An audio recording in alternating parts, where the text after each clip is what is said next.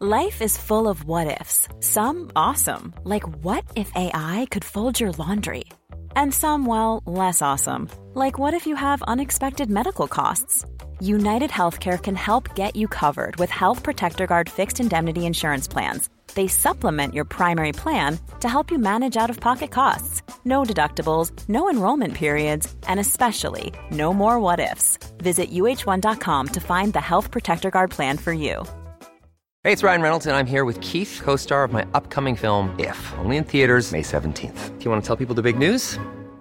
All right, I'll do it. Sign up now and you'll get unlimited for $15 a month and 6 months of Paramount Plus Essential Plan on us. MintMobile.com/switch. Upfront payment of $45 equivalent to $15 per month. Unlimited over 40 gigabytes per month. Face lower speeds. Videos at 480p. Active Mint customers by 531.24 get 6 months of Paramount Plus Essential Plan. Auto renews after 6 months. Offer ends May 31st, 2024. Separate Paramount Plus registration required. Terms and conditions apply if rated PG. The Opinion Line with PJ Coogan on Cork's 96 FM. I'll tell you this much, I'd hate to be the parent of school-going children this morning trying to decide what happens and how we plan for next Monday or the Monday after or the Monday after that, because they can't seem to make a decision. Newspapers full of it this morning to do with the schools and what will happen next week. Five or six of the daily papers carrying stories about it, pretty much telling us that a decision will eventually be made, telling us that we expect the schools now to stay open, or stay closed rather, until the end of January, but no one is actually making a decision just yet. Good morning. 1850 715 996 the number. The text to WhatsApp is 083 396 96 96. The email opinion@96fm.ie. I'd like to know what you feel like. We knew that they weren't going back until next Monday. Now it looks fairly certain it'll be at least the Monday after, if not the end of the month. We hear that one particular committee, this cabinet subcommittee, will meet today, and they'll discuss it presumably over tea and buns, socially distanced of course, and then the cabinet itself will meet tomorrow and they'll discuss it, and then we might get a decision. Like, why does it take so long to reach a flipping decision? It's dominating the front pages. The Echo is quoting a number of different principals and teachers calling for a decision to be made and announced. The Examiner is pretty much doing the same, except it says a number of measures are being considered, including a closure for the rest of January. The Indo is saying schools will stay shut, except for a provision for frontline workers and their children. How that works, I don't understand. The Sun says a decision, I beg your pardon, will be made tomorrow, but the teachers' unions are very worried. The TUI says it would be reckless not to stay closed, and they want to stay closed until at least the 18th of January. No one seems to know for sure what exactly is going to happen. Now, last evening, the Chief Medical Officer was speaking, and he, to my mind anyway, and you can play it their way in just a sec, to me, in my mind, he is pretty much telling the government they can't reopen the schools. I think the position that we have always tried to follow over the course of the last 6 months or so was to do everything we could as a country to try to take all of the other measures we could take so as to allow us to continue to provide education in as normal or as near normal a set of circumstances in schools. And we managed to do that successfully as a country through all of the efforts that had to be made to maintain that as one of the key and core public service objectives that we protected over the course of the last number of months. I think that the situation we find ourselves in now is that the transmission levels are very, very high for the infection in the population, and even though the age-specific rates are lower in some of the school-going children than in the population overall, the reality is they've changed and increased very, very substantially, and so we remain concerned now about our ability to assure, if you like, the continuing provision of any of the core public services that we've talked about as being the key things that we try to protect. Listening between the lines there, he definitely seems to be saying we need to think very long and hard before reopening the schools.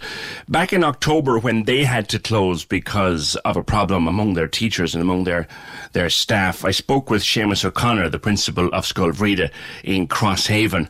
They've got 200 plus students down there. It's a primary school. Seamus, good morning. Good morning, PJ. How are you? I'm not too bad, sir. Happy New Year to you. Certainty in very short supply.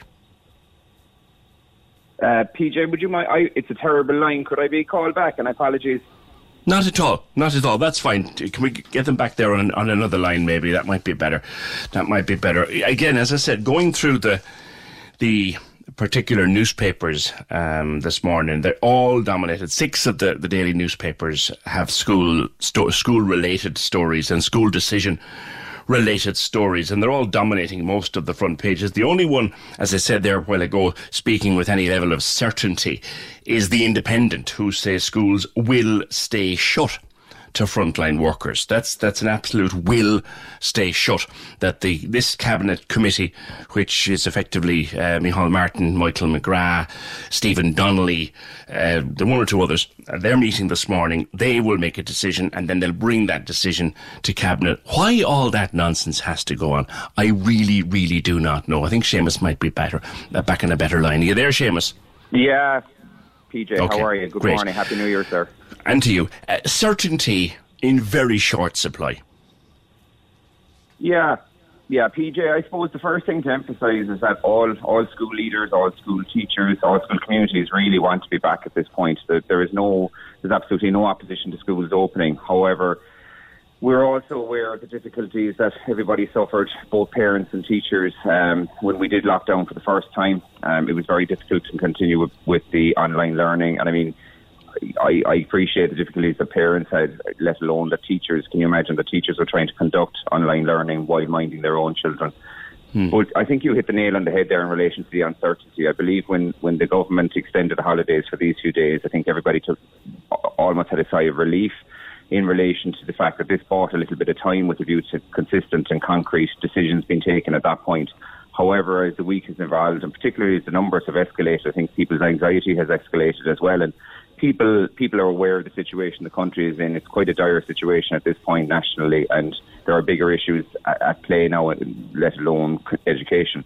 However, people need to make decisions for next week, and I think concrete decisions and concrete leaderships need to be made. And PJ, I've spoken to you in October. I spoke to you during the summer holidays, and I said at the time that I felt that there was a huge a major discrepancy in relation to the leadership in relation to the education sector, and I think that has been illustrated again over the last number of hours.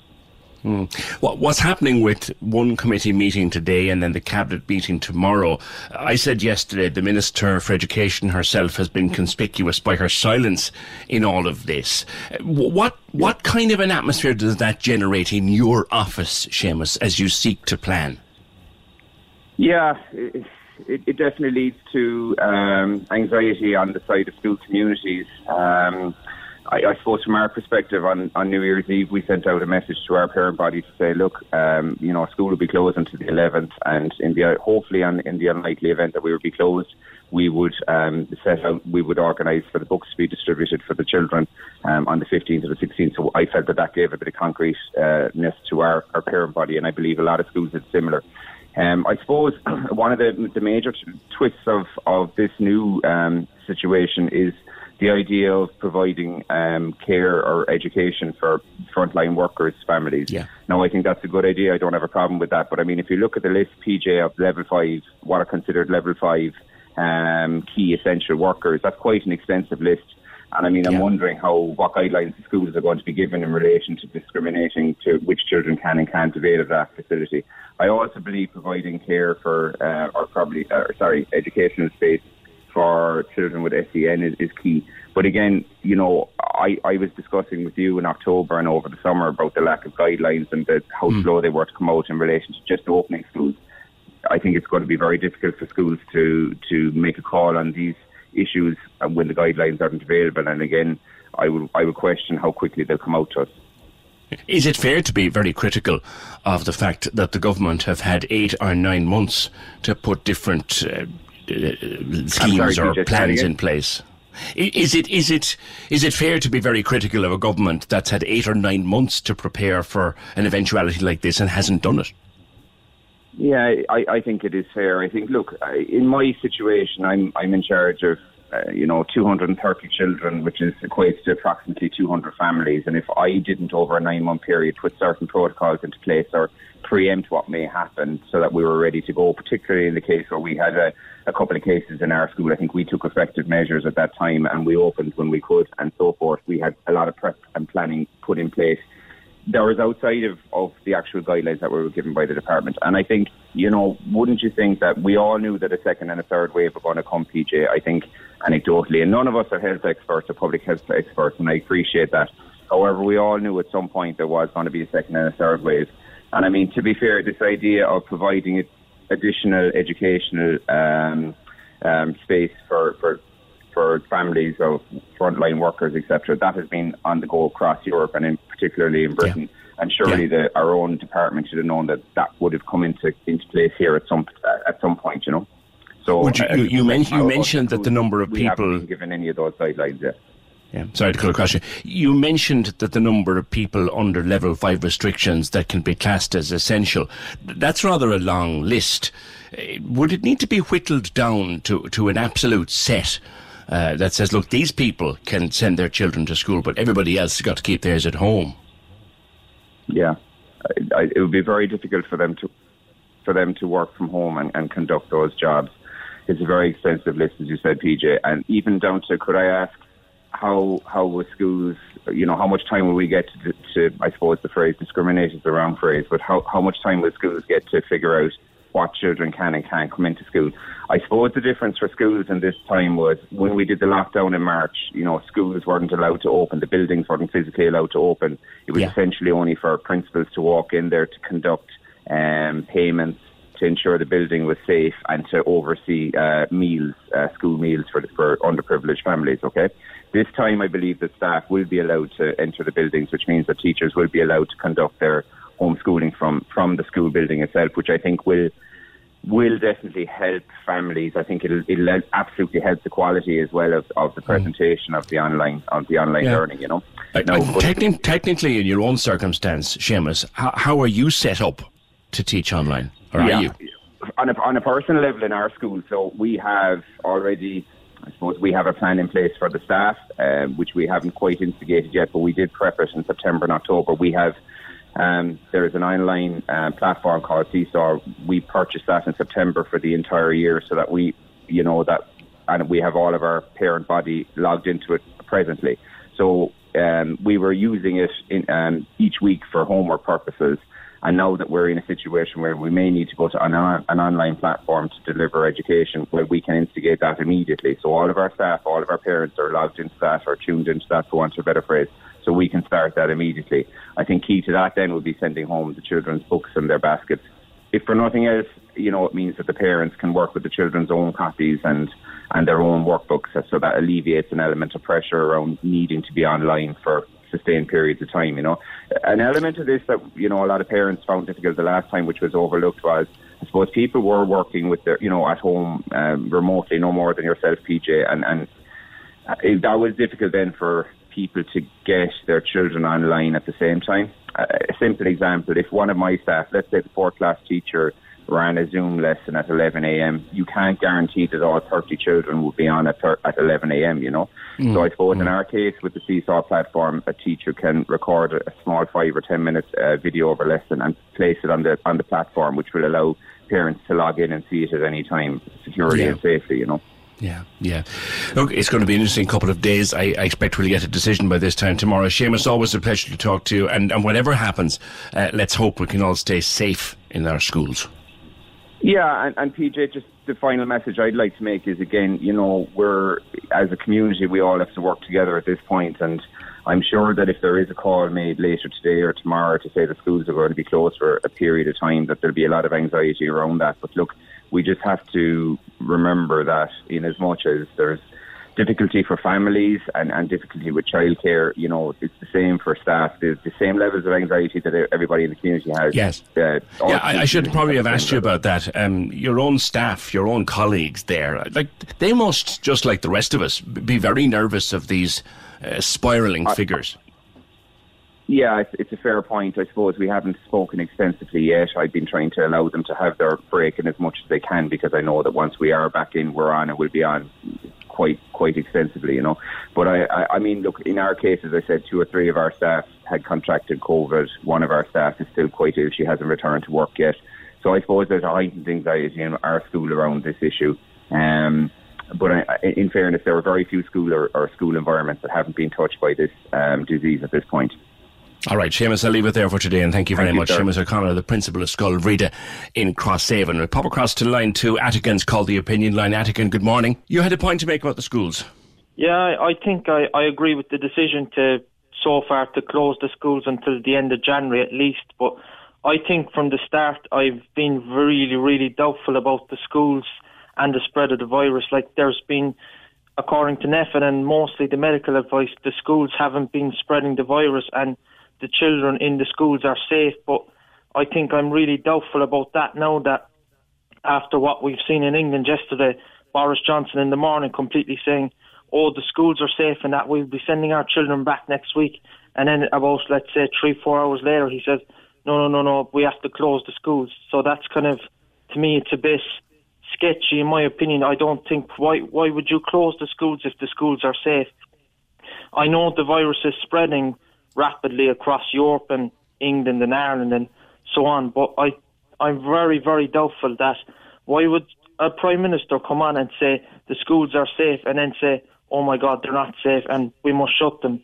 I think, in my opinion, in Ireland they'll do the same either today or tomorrow. They'll come out with a decision and say we have to shut the schools until the end of January at the very least. Yeah. One comment that I heard, Attican, with regard to what happened in the UK, and you did right, and of course they are gone into once, twice, 3 times a lockdown.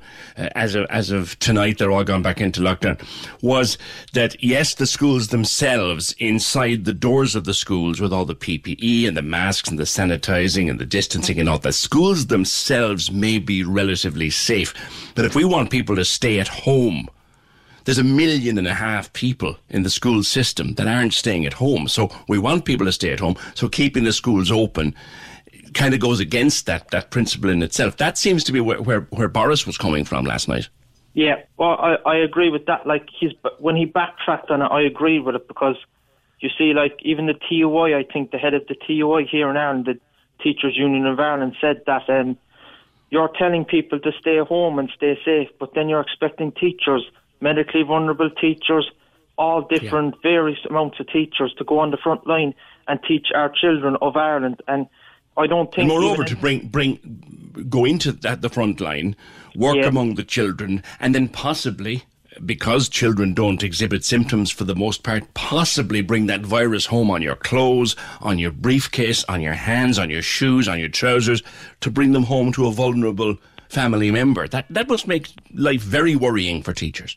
Oh, absolutely. And they have, like, I don't think they've got enough credit throughout this pandemic, especially at the start of the pandemic. I have to give one mention, actually, to my old secondary school, Mayfield Community School.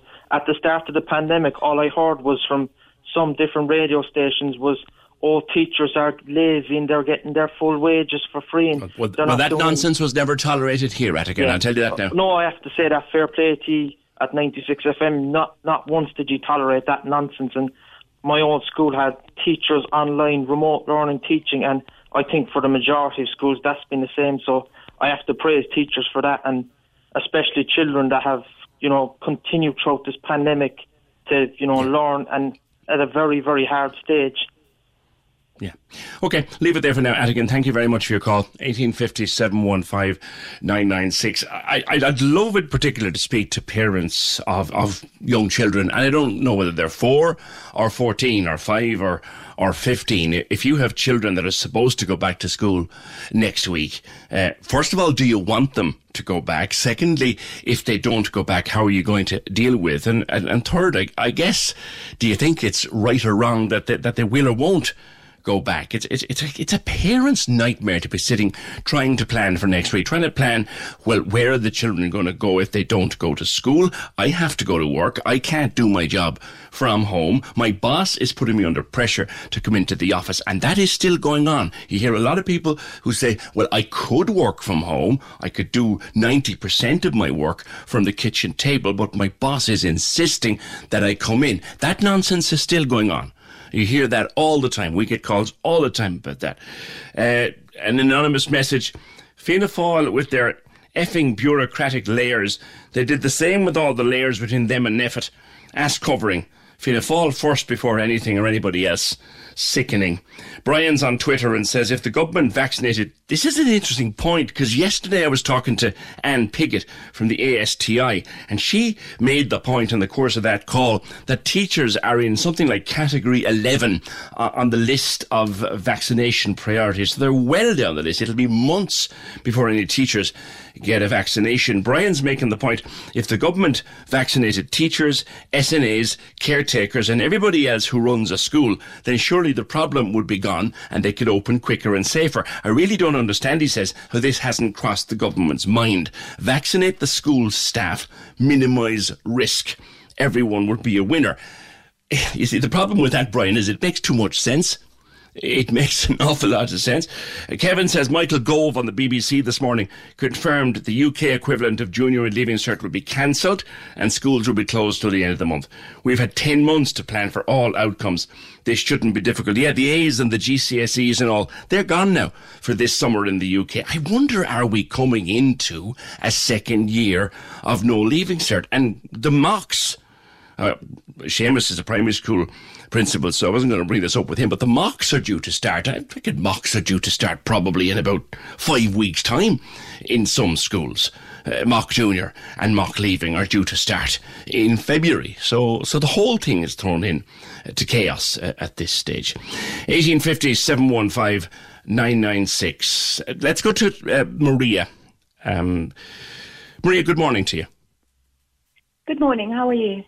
Good. You're very adamant that the schools should stay closed. Yes.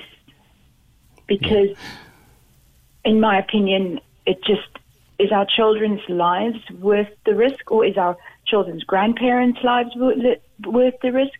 That we've already lost so much, they might as well just... I'm in a lucky position. I can keep them home. And I understand that not everybody can. They don't have the childcare. But is our children's lives really that inconsequential? Yeah. I've lost 2 family members in the last week and 2 more friends due to COVID back in South Africa. Oh, I'm so sorry, Maria. No way. How many? My cousin, was 55, healthy farmer, died on Monday last week, and my brother died on the 31st. A friend of mine's mom died on the 30th, and a grandma of a friend, she was 100, she passed away on the 1st. It's rampant there. Schools are closed because it's summer holiday, and it's summer, so we're all kind of thinking if summer comes, there's COVID will be easier. It's not. This new strain is just so infectious. It's not worth sending children to get an education, and then they get the education, but they don't use it because they're sick. I don't know. That's my opinion. Or the adults around them are sick because... losing family members. And I didn't think it would happen to me. You know what I mean? It's just one of those things where you think, COVID's there, it's out there, it's fine, I'm good, I stay at home, all this. And now I've lost 4 people I know within a week. It's a different ballgame, this strain, this morphed. It's just crazy. Yeah. So, how old are your own children? My children are in 3rd class, my daughter, and my son is in 6th class. I'm a bit worried about him because he's going into secondary next year. But you know what? All the kids are in the same boat. They're all behind. And how do they feel, Maria, themselves? You see, my children are a little bit different coming from South Africa. We've been here 3 years. They've kind of faced a lot more danger, and they used to being home because it was quite dangerous to be out and about and meeting friends and stuff like that. That doesn't happen in South Africa. Teenagers don't congregate because it's just not safe. So my kids are fine. They quite enjoy having, because my husband's on COVID benefits, so they quite enjoy having their father home and me home. I work half day, and we do a bit more exercise with them, and we pay a bit more attention to them. So they kind of liking it.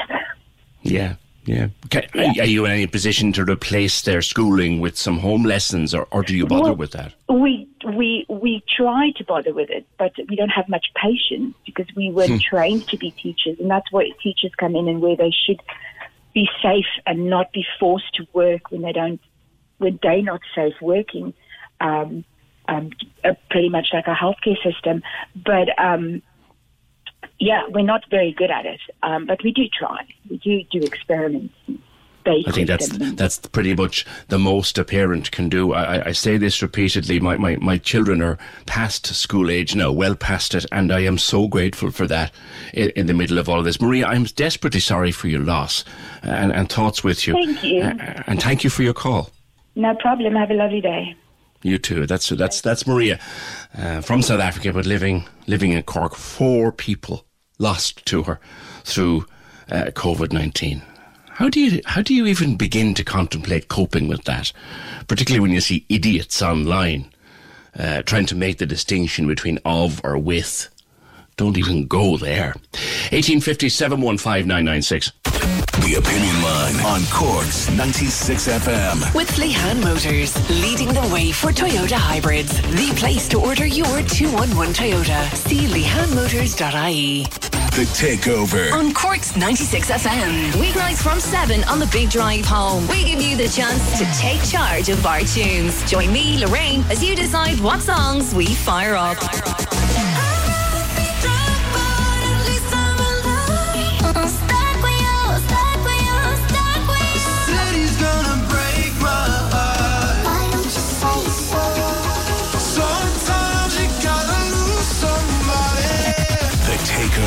You pick what we play. With Cork Dental Care, take the first step to smiling with confidence. See corkdentalcare.com. You pick what we play. See our song list on 96FM Insta Stories. This is Cork's Gold IMRO award-winning talk show. The Opinion Line with PJ Coogan. Call us now, 1850 715 996. On Cork's 96 FM. Morris says if you move teachers up the order for vaccines, then who do you suggest is moved down as a consequence? It's very simplistic to say something like that. Well, Morris, that's a valid point, but here's the thing, my friend. There are people paid very large chunks of your taxes and mine in massive salaries to decide that. I can't decide it. You probably don't know either. But the teachers are making the point, the ASTI were making the point, they're priority number 11 on the list for vaccination. So many of them won't even get near an injection until the summer at the very earliest. So maybe they are more priority. They're on the front line. They're frontline workers. Teachers. If we're going to send our children to school so that everybody else can get on with their lives and the children can go to school, then surely there is a logic behind moving the teachers up the vaccination list. Thanks, Morris. And good morning. Good morning, PJ. How are you? And Happy New Year to you. And to you. And to you. Your husband is on the front line, as it is. He's a school bus driver, PJ. Okay. Now, thank God, so far so good. He's been very safe driving up to Christmas. He's doing what he should do, disinfecting his bus and whatever they have to do. And thank God he's been very safe. But my worry now is I had cancer 2 years ago. 2 years this month, but thank God I'm fine. But my worry is there's nobody talking about the bus drivers going back driving the school buses. Now, I mean, he takes secondary school. Yeah. You know? So where do they come into it? And you know the way, and if I go out from where I am here and get a 220 or a 216 into town, it's only got about 50% capacity. Oh, we know his that, bus yeah. half full? Yes, it is. Yes, right. Very so. Very much. Excuse me. It is indeed, yeah. It is. They're cut down completely. But that is besides the point. Yeah. You know? You don't know, I mean, you don't know, are the kids bringing it onto the bus? Now, there's plenty of sanitisers and everything on the bus. Yeah. But you and will is have he to in a cabin? Is he protected? No, he's not. He wears his mask and whatever he wears, he's supplied with those, so he has to wear those. Yeah. You know? Yeah. But who's to say there is nobody on the bus carrying it? Indeed. And especially with this new virus that's out now. Yeah, and how fast it spreads. Yes. Yeah. So that is my main worry now is, you know, nobody seems to be speaking. How if the buses don't run, like if there's a bus driver out sick, how are the kids going to get to school? Yeah. You know? And then the bus driver out sick might bring it home to you. And exactly. I know you made a full recovery and I'm delighted for you, but obviously you have to mind yourself going forward. I do, PJ. I mean, are you still on medicines, Anne? I'm on nothing, PJ, thanks be to God. Great. I'm just one of the very, very lucky ones. Great. I'm just one of the very, very lucky ones that's just cut and tie. So I think what you're saying to me is keep the schools closed until we sort this out. Is that it? Well, maybe so. Maybe so. Keep them closed for an extra week. Okay. All right. And thank you very much. I wish you and your husband good health and good. Thanks very much, PJ. Thank Cheers. you. Bye-bye. 1850 715 996. Yeah. The general feeling out there seems to be that it would be sensible to keep the schools shut for the rest of the month of January, or for at least another week or two. Sandra says it's madness sending kids back to school. Education's important, but life has priority. The kids will catch up no matter what. We need to keep our teachers and kids safe, or it'll be one vicious circle. Where I live, kids are out playing. It's frustrating to watch as the parents are guards. Isolation is isolation. How many people shouting to have the schools closed would leave their kids out on the street, hanging around with gangs of others? What people are not taking account of, again, another message. This came up yesterday, actually. What people are not taking account of is the amount of parents gathering in groups outside of schools. I work in a school, but even though we've been able to keep the kids within government guidelines, it's soul-destroying to look out the window and see them all gathering. But Kate says, how come you don't hear from supermarket workers? They've been great. It's an essential service. So are the schools. And I'll tell you, the teachers get paid a lot more than the supermarket workers. 1850 715 996. Michelle, good morning. Morning, PJ. Happy New Year to you. And to you. Were you preparing to send them back Monday? Would you be relieved if they were closed for another few weeks? My son goes to the Life Centre, so it's a little bit different. It's not a massive school. And they were planning to go back on the 11th regardless. But I think it's madness sending them back for the sake of a couple of weeks, just to protect everyone. I think, back in March and even the last lockdown, the numbers were just numbers. But now I think they're all coming closer to the door. We know people, the numbers are, there's faces to go with them now and names. And I think like putting teachers and families at risk just for the sake of an extra couple of weeks is absolute madness. Yeah, you mentioned the Life Centre, of course. I know it well. I know its interior very well.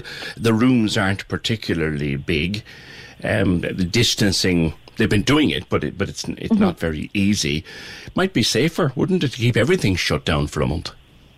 I think so, and I suppose, I have to say about the school, like they put amazing work into making it, COVID secure for the kids. But I think the kids are fine. It's more, you have to expect the teacher going to have that anxiety going into that situation.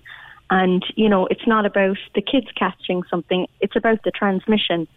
And I think the government now are just, especially Norma Foley is like an ostrich. She needs to get her head out of the sand now. She's not inspiring confidence in people, and people are getting anxious. My son's in Leaving Cert. He missed a portion of fifth year because of, the initial lockdown. And I think for him, it's the anxiety of not knowing what the Leaving Cert is going to look like. I think for a lot of kids, if they know what's ahead of them, they can prepare and it will help. Like the UK they made their decision, no exams this year. The equivalent of the junior cert is not happening. I think we need to do the same. Our government need to just pull the finger out now and make a decision. Was he due to start mocks in a few weeks? Yeah, it's typical this time of year. They would be doing that, and I suppose for him in particular, he does get anxious around exams. So this isn't helping at all. So I think for me, I'm just reiterating the fact that you can repeat. There's options, but that doesn't help. That doesn't help the anxiety. No, because when you're that age, the world will end in 3 days, and you've got to be there for it. That's exactly how it is. Yeah. All right. Michelle, thank you very much, and I wish him and you the best, and everybody's safe. Before I let you go, though, if Norma Foley was listening right now, and you could ask her a direct question, what would you say? Yeah. Where is she? I suppose. She's not been present, and why has she not been present? And show us the actual facts, because I don't think the figures that they're showing us are correct. They can't be. They just can't be. It beggars belief that a school is safe, but we can't go to work. So first of all, where is she, and why isn't she more present? And secondly, we need to see the exact facts and figures about this, because it's not making sense. It really isn't. Why are the teachers so anxious? They're sitting there so they know what's going on. And why are they so anxious? If everything was hunky-dory in the schools, they wouldn't be so, excited about going back to school. And you can see it on Twitter. The teachers they're all anxious, and, some of them probably afraid, and that's not some of them terrified, I say. suspect. Yeah, and I know people go on about, they're paid this and they're paid that. They're paid to do a job that they do very well, and quite frankly, I think a lot of them are underpaid, and they're not paid to go in and put their lives at risk. That's not what they're paid for. They're paid to teach our kids, but you can't do it in an unsafe environment.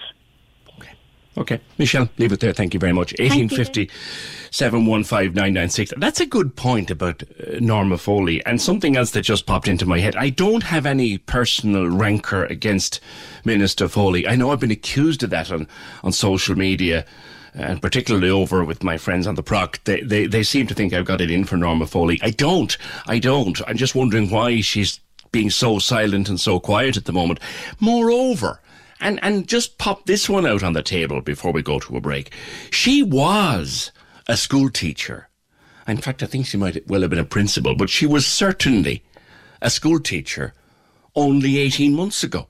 Remember, she's a first-time TD, got elected for the first time in the election back in February last year. Before that, she was a teacher, teaching as I wonder how she'd feel if she was still a teacher, what she'd be looking to do. 1850 715 996. There have been calls over the last few days for a clampdown on some of the most popular areas of the county, places like Fountainstown and Crosshaven and Camden and all those beautiful places, places that people are heading for a break during the restrictions, during the 5-kilometre rule, but they're getting overcrowded and there are calls for on-the-spot fines. We'll get to that next. 1850 715 996. The Opinion Line on Cork's 96 FM. With Lehan Motors, leading the way for Toyota hybrids. The place to order your 211 Toyota. See lehanmotors.ie. This is Cork's Gold IMRO award-winning talk show. The Opinion Line with PJ Coogan. Text or WhatsApp now. 083 396 96 96. On Cork's 96 FM. There's a photograph in one of the newspapers this morning. I think it's the Examiner. Offhand, I can't recall. I didn't write it down. Typical of me. But I did see the picture.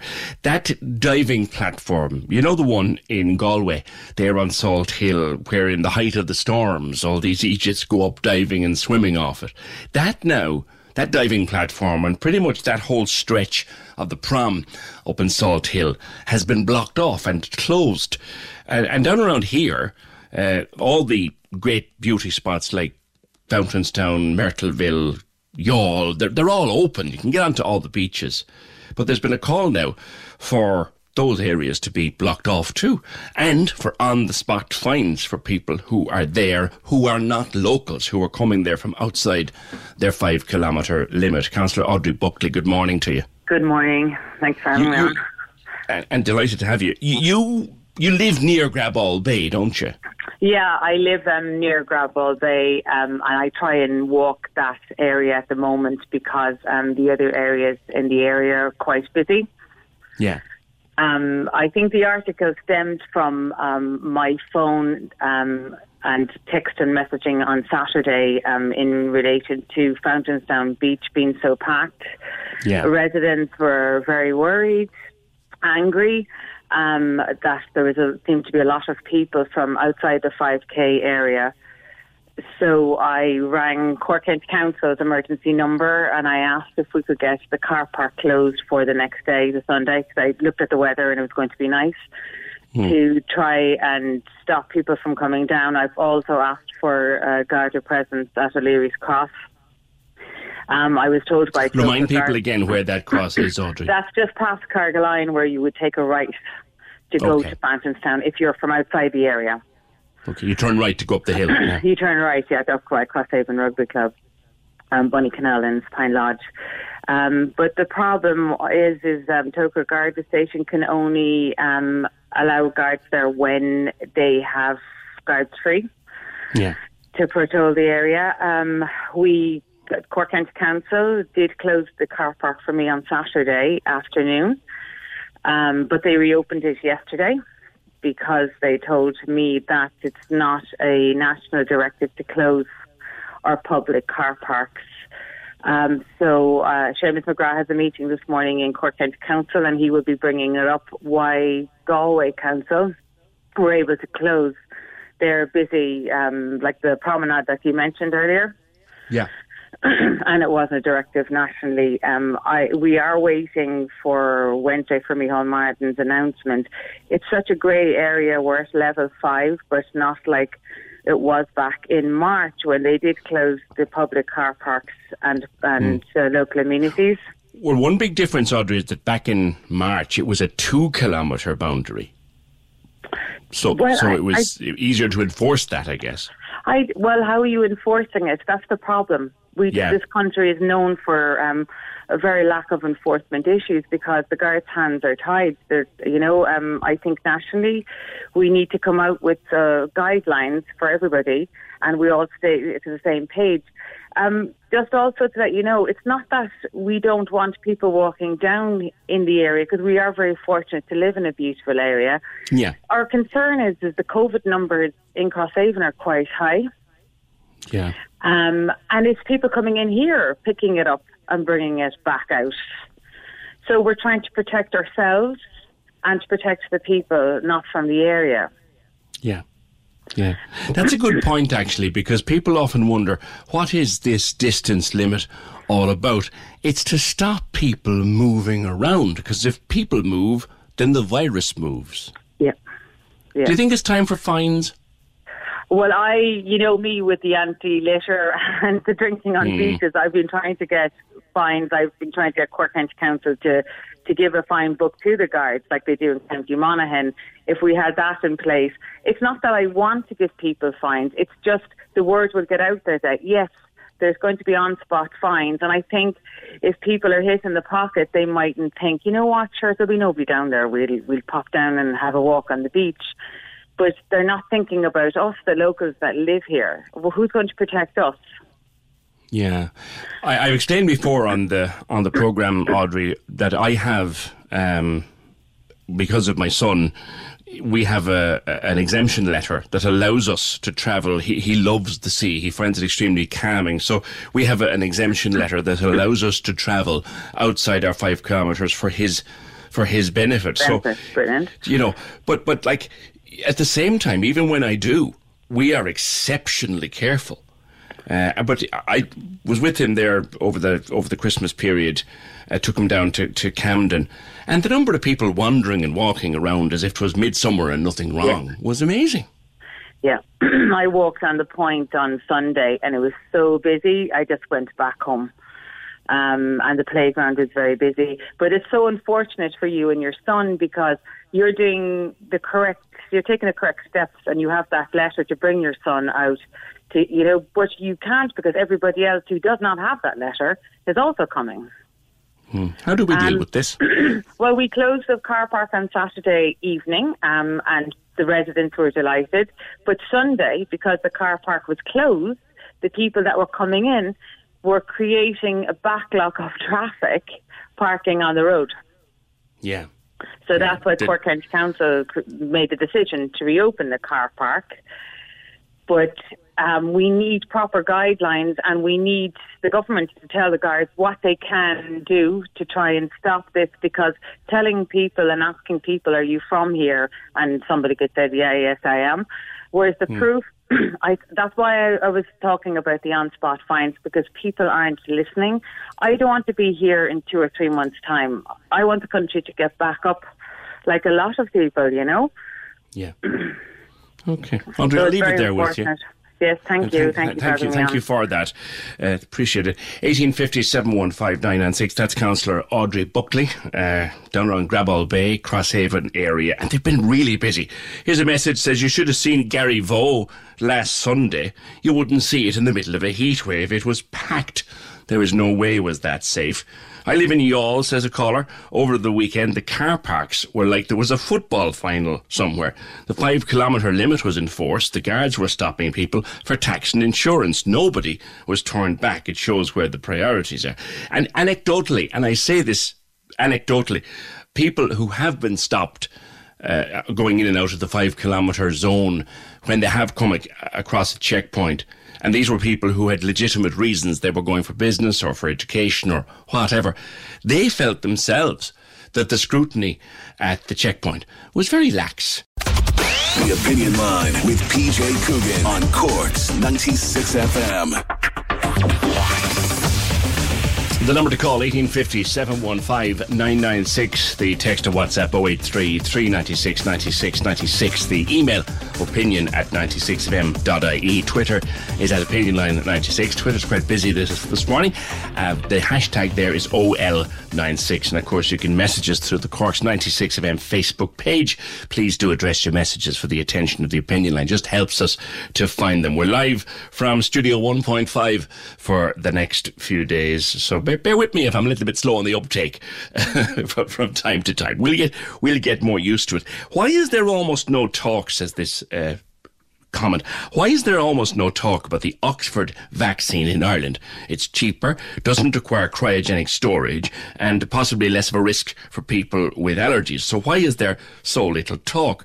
Sure, I was only talking about it yesterday with Professor Luke O'Neill. Now, that's the AstraZeneca vaccine.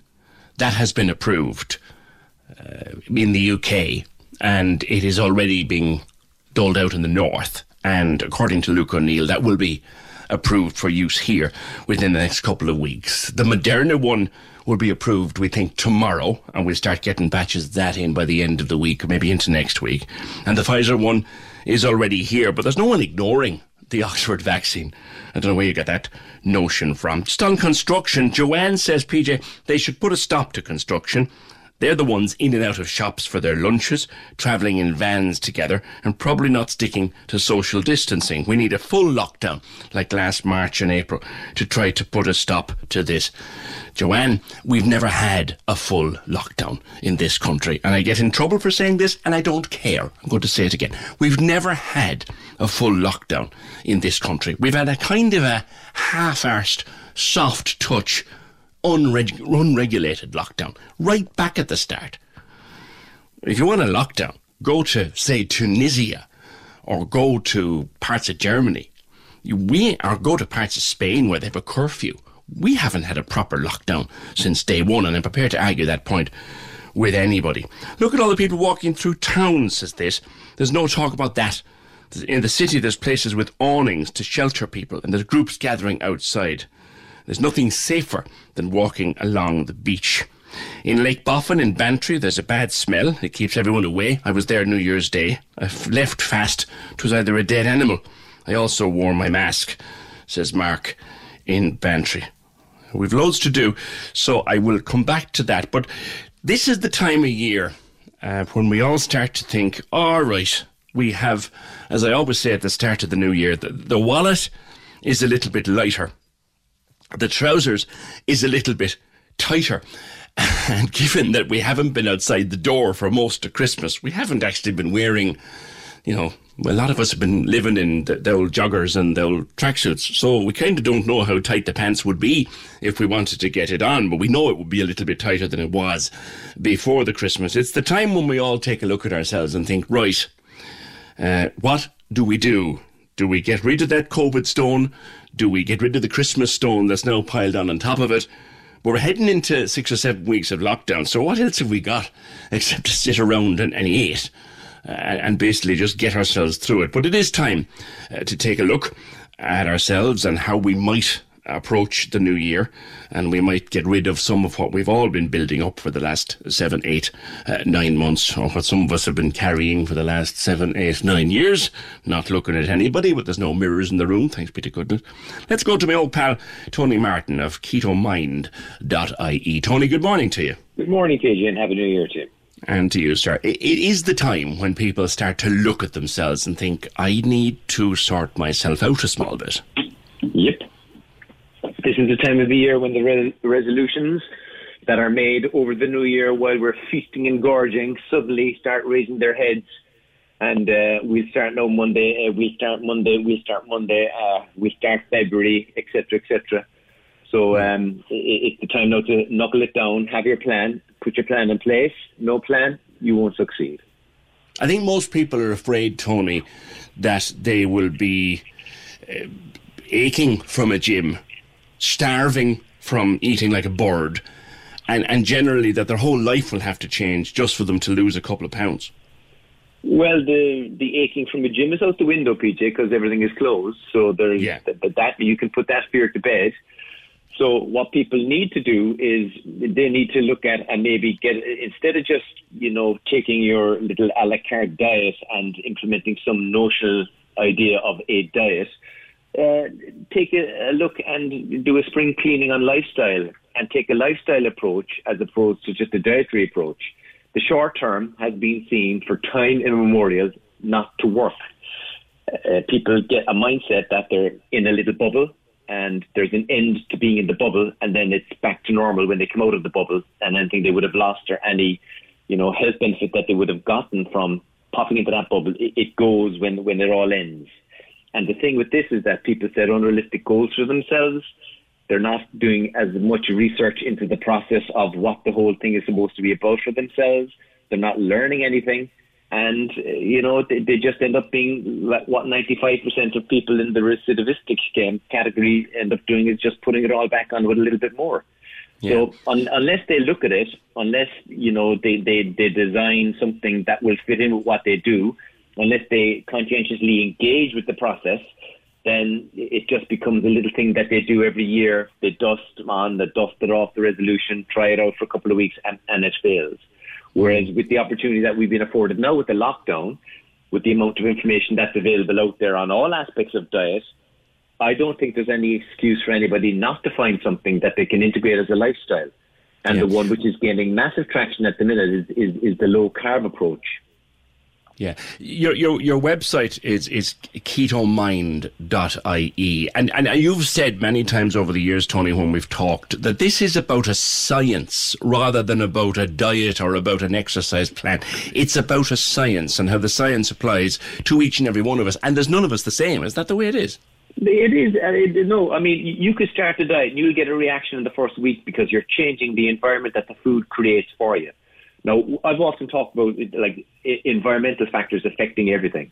Now, whatever you plunge yourself into, in other words, if you go into the sunshine, the environment of the sun causes your body to get tanned up because there's a reaction on your skin to protect you from sun.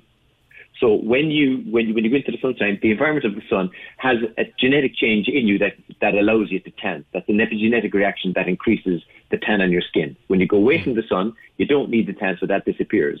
Now, just like the physical environment that we create by going into hot or cold areas, we also have an internal environment that's created by the food.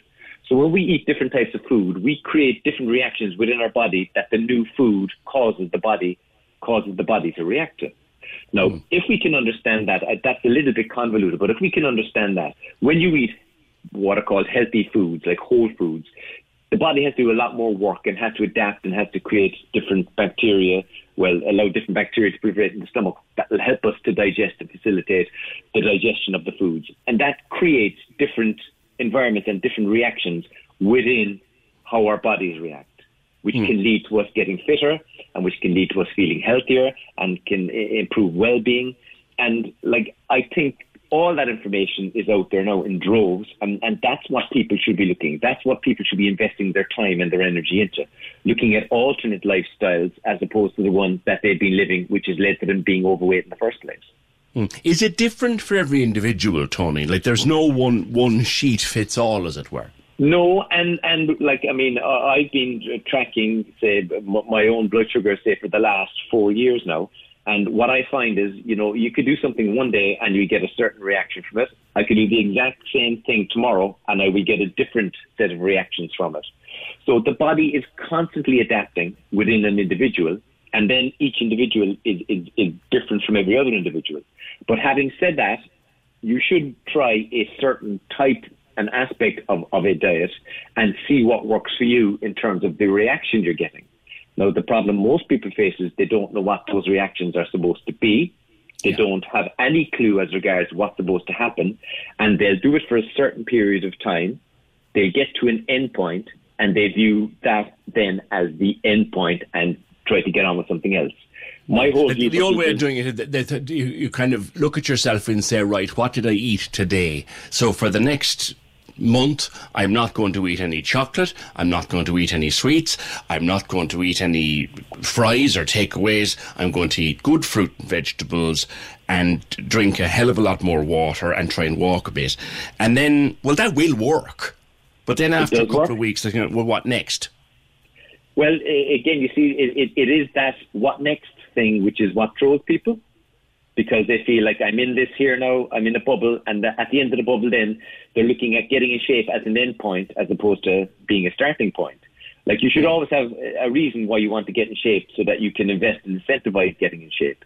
And then when you get in shape, use it as a starting ramp-off point for, you know, improving what you do and how you do it. Now, to have something like that in place, you need to put a lot more thinking into what you're doing, not just picking up a paper and doing, you know, this little diet that you read in the paper and give it a lash for a while, you know, because that's not going to work, because we get a lot more from food and the effect of food in terms of how it makes us feel than just the nutrition side of it. There are several different chemicals that are released in the body in relation to food that make us feel good, like our happiness chemicals. And different types of food, the social aspect of food, the reward system of food, they all kick in and give us different feelings of well-being. And if you don't have an idea of where you're going with it, or an understanding of these things, you know, you can, you know, put your mood down a small little bit, make your mood a little bit depressed. Yeah. You know, get the notion that you're in prison, that it's a prison sentence, that, oh, I can't do this, life isn't worth living. So again, the more structure you can put into what you're doing, the more of an understanding you can get around what you're doing, the more successful whatever effort you're going to make will be. You mentioned the term in shape. Now, there was a time when in shape we all thought to be as skinny as a rake and effectively fit as a fiddle. In shape varies from people to people, from person to person as well, doesn't it? What is in shape for me is not in shape for Fergal or Terry. I agree wholeheartedly with you, PJ. Like, everybody needs to find what they're happy looking at the mirror at, you know, so whatever shape you need to be in, to look in the mirror and say, yeah, I'm happy with that. That's in shape for you. And that's a completely individual thing. You can't compare and contrast it with anybody else. These little idealized versions that we have on the posters of people in shape and we want to get in shape like those people, like, that's not realistic. Like, the reality of most people is you have a certain shape, you have certain shoulder structure, hip structure, you carry fat in certain areas which can make you look bottom heavy or top heavy, and you need to reduce fat all around. You need to get into a relative healthy state for yourself, which means taking your measurements and quantifying where you're at in relative health terms at the start of your endeavour, and then having cut-off points where you can measure the effect of what you're doing at other points, so that you've got terms of reference for yourself. Talk to me about your own website, Keto Mind. I looked at it this morning. What is the philosophy behind that? Well, I would, as you know, I body built all my life, and I go through periods of eat what I wanted because I was training hard and heavy and I needed all the calories, to getting ready for a show. And getting ready for a show, I'd cut all the carbs out and I'd go into I'd induce a keto state to get rid of my fat. Now, always when I competed, I would always feel the best I've ever felt. I'd get down to my leanest weight and I'd be feeling absolutely fantastic. And then I'd have this notion into my head, like, this is the end of it now. I've done a show, and I'll eat all I want again. And then, like, you get so kind of lazy, big, laid back, relaxed that nothing would get done. And I always found that I was incredibly efficient and felt incredibly good when I got lean. But of course, as a lifestyle choice, that never entered my head because it was always about getting big and lifting heavy weights. And then I got a serious injury in my back a good 20 years ago, and I found that I needed to lose weight because the extra weight was distressing me. And I got into shape and I reduced all the inflammation going on a keto diet again. And then I went back to normal and put the weight on again. And about 5 years ago, I tore my back again. And I did some neuropathic damage down my left leg, which caused me a lot of issues. So I had to pull back on the training, and I went back into the keto diet again. I lost about 3.5 stone. I wasn't really heavy at the time, but I'm walking around now at my competitive lean weight, and I've never felt good. Now, the inflammation and pain around my lower back area in relation to what I did to it has abated a fair bit. I haven't improved the neuropathy. So I said, hey, this is a lifestyle that we all need to look at. And I looked and I went in as deep as I could into the process of what happened when you went fully keto, because you hear all... What's keto, Tony? I hear a lot. What is keto? Well, people's understanding of keto now is that it's a low-carb diet, but the term keto has been hijacked, and it has lots of colloquial meanings now. But like ketosis is putting your body into a state where there's very, very little carbohydrates available as the main energy. So your blood sugar level drops down to the point where it induces the body to break down fat to allow it to go into ketosis, to use the ketones of being in ketosis to supply the energy to get your blood sugar level back up. That, again, sounds convoluted. So what it is it's reducing, in effect, your carbohydrates and keeping your blood sugar at a very, very low level and inducing the body to burn fat to produce ketones as an alternative energy source. So what you're saying, effectively, is that you stop feeding the body stuff so that it uses its own stuff. You choose foods to manipulate the body into thinking you're inducing a starved state, which then allows the body to start breaking fat down instead of storing it. And does that mean being hungry? There's the exact opposite. There is absolutely very, very little hunger on it. Wow. Which is why people now look at intermittent fasting and all the other stuff that they've observed over the last 4 or 5 years that have become fashionable as a result of more work being done. These studies going into the effects of the keto diet now and its health benefits, and the intermittent fasting and the prolonged periods of starvation, etc., have been seen to have unbelievable effects hitherto unstudied, because people didn't look at it, because everything was around the standard American diet and all the recommendations that were built up around the standard American diet, which would have had maybe 40% of its calories coming from carbohydrates. But now, because of the popularity of the keto, inverted commas, diet, there's huge work being done on it at the moment. A couple of questions that have come in, Tony. And this is a valid one. I've seen it before. Some people lose some weight and then they look 10 years older. Have they done something wrong? Like, not just sagging skin, they just don't look well. Well, it depends on the rate that you lose the weight at. Now, if you can imagine, like, people talk about fat, I have a load of fat around my stomach. You don't actually. You've got an equal proportion of fat in all your storage pads all over your body. Now, if you blew up a balloon and left it blown up, and then let the air out of it after about 2 months, you wouldn't even notice the balloon collapsing. It would just let the air out a small little bit. It's the same thing with skin. If you're putting on a lot of weight and you're piling a load of fat into the subcutaneous fat stores, which are the fat stores underneath the skin that everybody has, then as you lose the weight, the skin, which was stretched over the fat, becomes loose, and so it sags. And it can give you a gaunt look. But again, if you manage the weight loss properly, and if you engage in resistance training to increase muscle mass and do other things to enhance fat loss and enhance fat loss and also enhance muscle building and gain at the same time, then that horribly sunken look doesn't really happen, because you're not crash dieting. Your calories are up there, so you're encouraging the body to lose fat at a good rate. Okay. Without the sagging happening, without that sunken death camp look. Have you heard of NAC? Some kind of supplement that people are taking. Like, again, there are so many supplements out there. There are so many new names popping up out there. If you give the chemicals aspect of what that is, then I probably have heard of it in some shape, size, or form. I mean, like most of the studies done on vitamins, they're what are called in vitro studies. People look at what happens inside a test tube or a jar of cells, or at a biochemical level within a cell, and they say, in this cell now, this is used for this, and then they try to extrapolate that to an in vivo. In other words, if you eat that, then that will happen.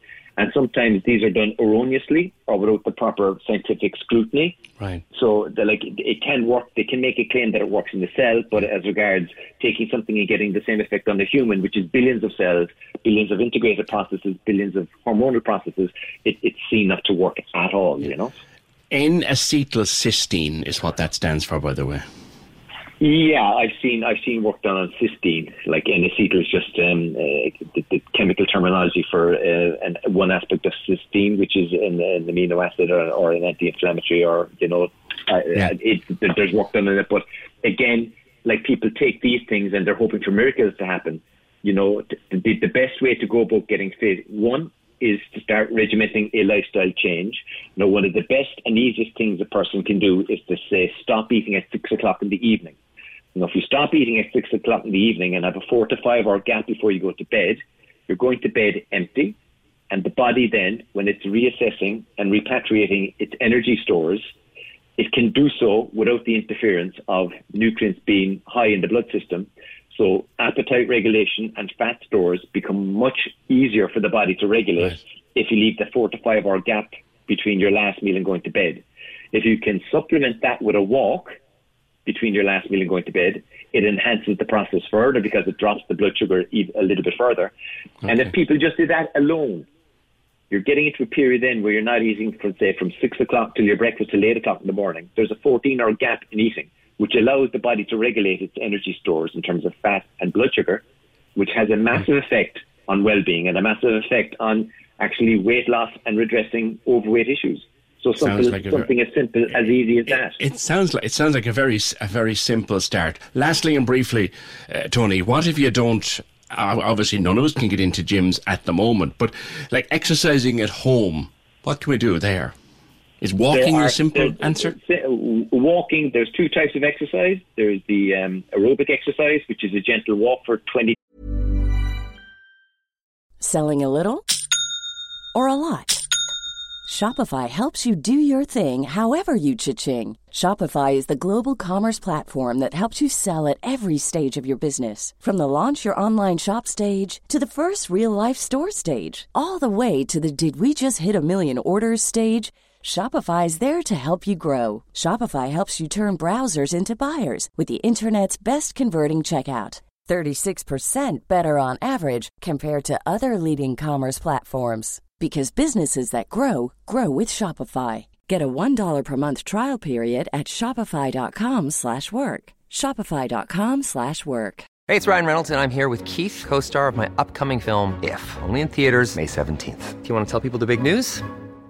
All right, I'll do it. Sign up now and you'll get unlimited for $15 a month and 6 months of Paramount Plus Essential Plan on us. MintMobile.com/switch. Upfront payment of $45 equivalent to $15 per month. Unlimited over 40 gigabytes per month. Face lower speeds. Videos at 480p. Active Mint customers by 531.24 get 6 months of Paramount Plus Essential Plan. Auto renews after 6 months. Offer ends May 31st, 2024. Separate Paramount Plus registration required. Terms and conditions apply if rated PG. There's never been a faster or easier way to start your weight loss journey than with PlushCare.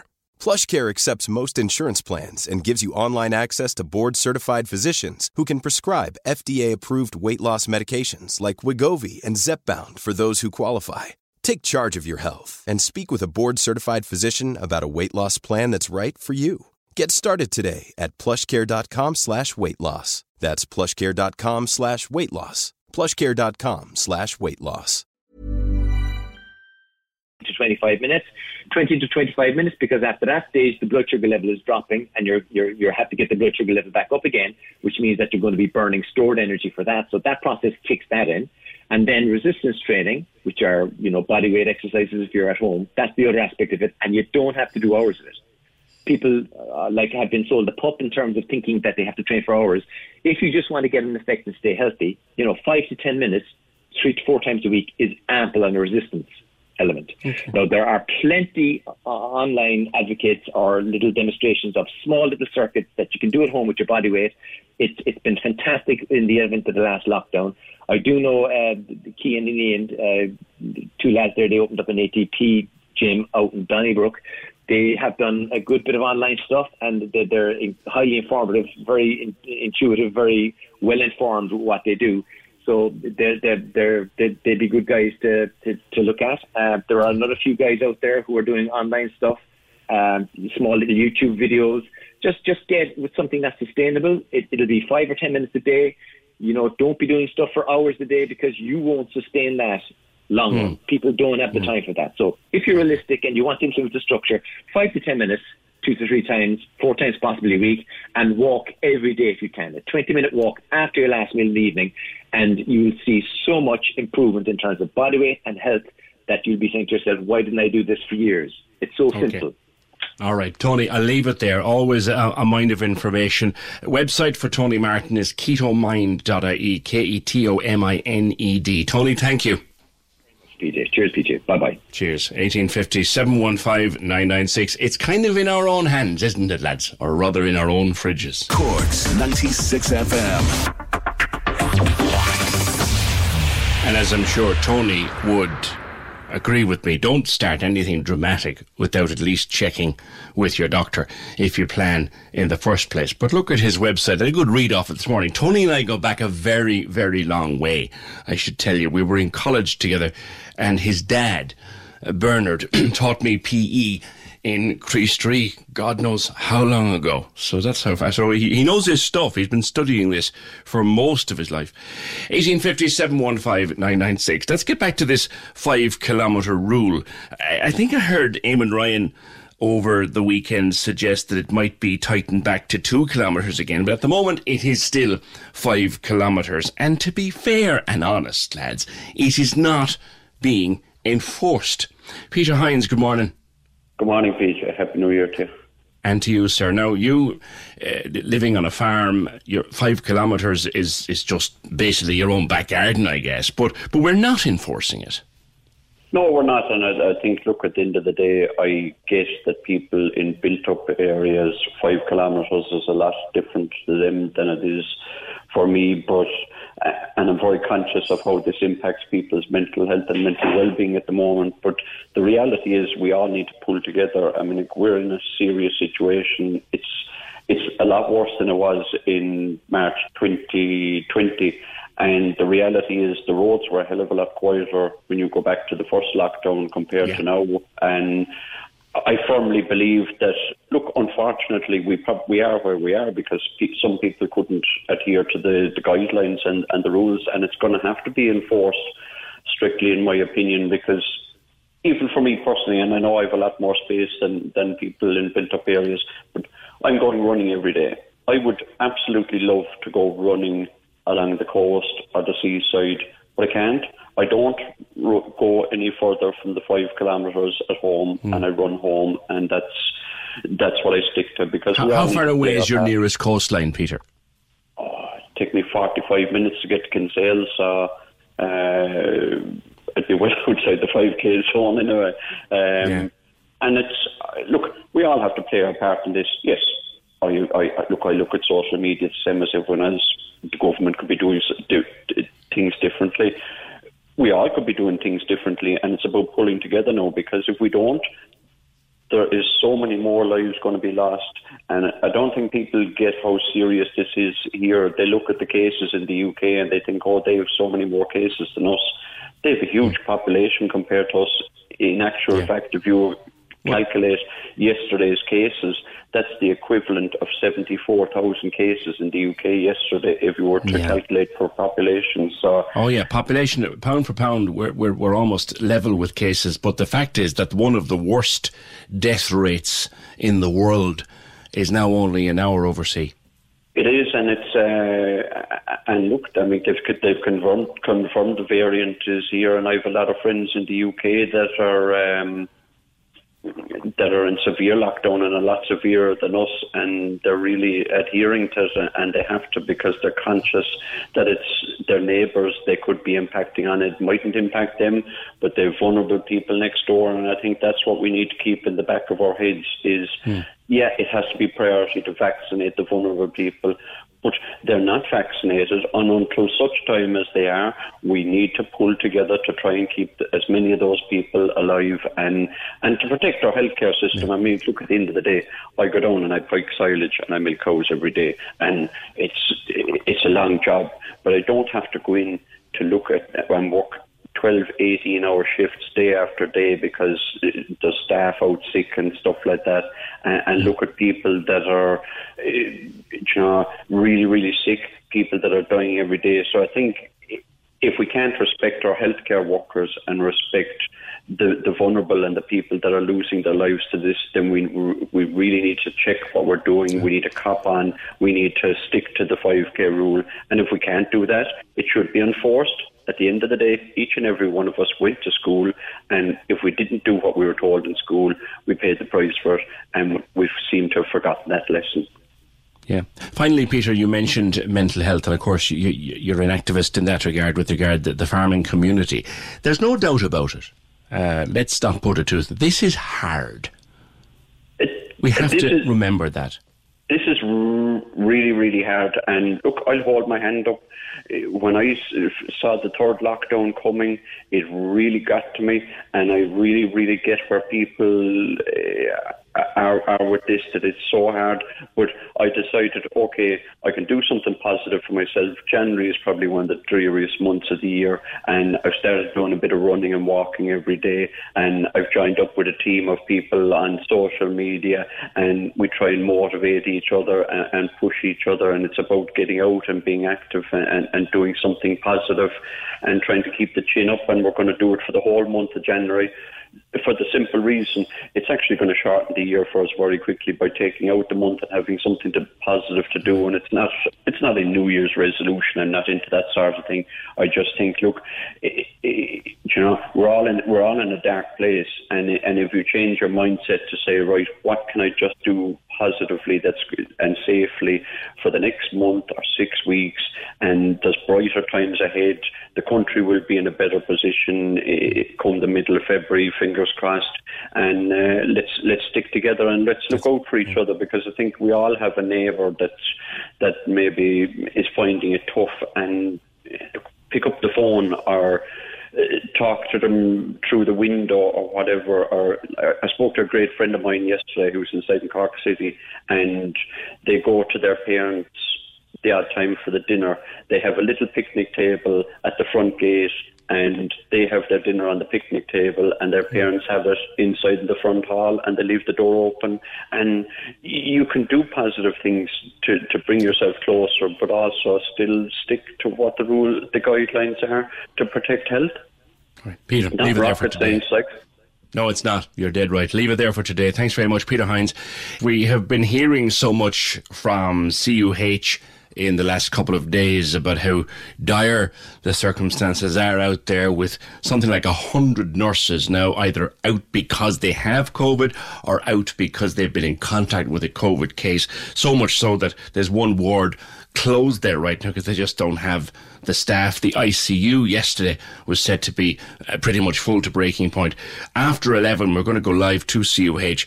We'll be speaking to their clinical director, Jennifer Carroll, on the latest situation in our biggest and our key hospital in this part of the world. So that's coming up after 11 on the Opinion Line. There's a move on to get our children to spend as much time outside in the open fresh air as they do on screens. They spend on average, lads, 1,200 hours a year on screens. That's a lot of hours. Break that down. 1,200 hours. Like, that's... I don't even want to work out how many days that is. There's 120 hours in a week, so that's about 10 weeks, roughly, there then. Could we spend that much outside in the open air? Could our children spend that much time out in the air? And what would be the effects if they did? Catherine Hallisey, good morning to you. Good morning, PJ, and Happy New Year. And to you. It's a colossal amount of time when you break it down. 1,200 hours a year our children spend on screens. So if we could get them to spend 1,000 hours outside in the open air, taking in air and sunshine, and breathing in the healthy countryside, or even the healthy outside air, it'd be very good for them. Yeah, and this isn't about demonising screens. Whenever I work with families on reducing screen time, I say, it's not so much about reducing screen time. It's just about thinking about what can you do instead. So when I work with children and families on this, I get them to brainstorm a list of activities that they can do instead of screen time. So, like, the days of saying to our kids, go on away outside there, those days are gone. We need to really think about what is it that is going to entice people to go outside. So what can they do out in the garden? What can you do outside as a family? And this 1,000 hours outside campaign, this is something that I talk about every year at this time. It's really just about getting outside, thinking about what can I do to make it more likely that I'm going to get outside, that my kids are going to get outside, knowing that it's going to have huge benefits for mental health, physical health, and just overall fun. And a lot of people, I think, Catherine, are like me. And again, I'm speaking as someone whose kids are out of this area, this time in their lives. But a lot of people are like me. From about May to September, I live in shorts and T-shirts. I can't get out enough. This time of the year, it's nice to look at, but I want to stay in. And that's not healthy. I know that. No, it's not. And look, I think we're all a little bit more health focused at the moment with everything that's going on. And we do know that spending time outside is incredibly protective for your mental health. We know that we don't get enough vitamin D at this time of year, and vitamin D is actually really protective for COVID as well. So even just a simple thing of just getting outside and doing a 20-minute walk, that's absolutely amazing. Or getting your cup of coffee and just going outside with this, outside your door, just spending a tiny bit. So don't think, I must spend 3 hours outside today. Think, okay, if I'm not spending any time outside, how can I get outside for 5 minutes? How can I get my kids outside for 10 minutes? So for me, I keep my kids' wellies and coats in the car, because that's a big impediment to me getting outside with the kids. So, and I make sure that my own wellies are there, the hats, the gloves, everything, so that we can be cozy when we're out. So think about, I always say, don't bother making New Year's resolutions. Think about what's your intention, and then what are the daily habits that I can bring about to support that intention.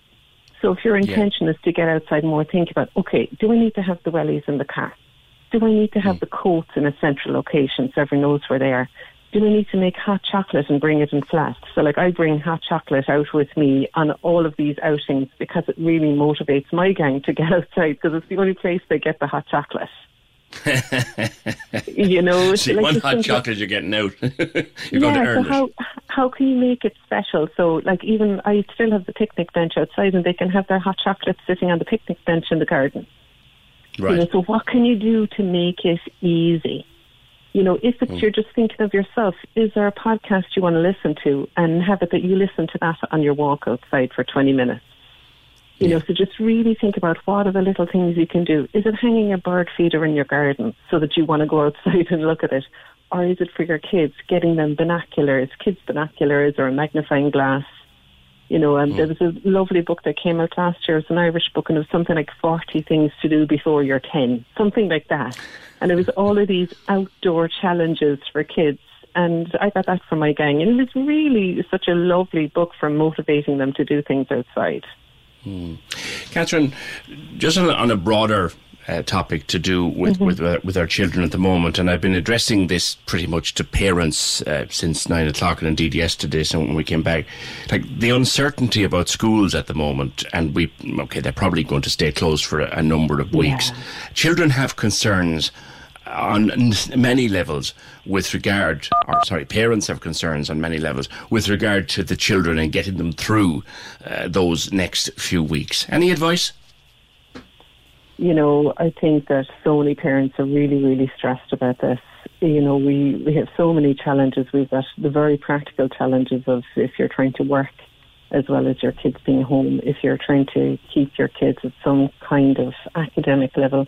There were just so many factors to this, and lots of parents have been in touch with me saying they're single parents, they're working in retail, they've got no choice, there's no grandparents, so there's so many pressures that everybody's under, parents and children.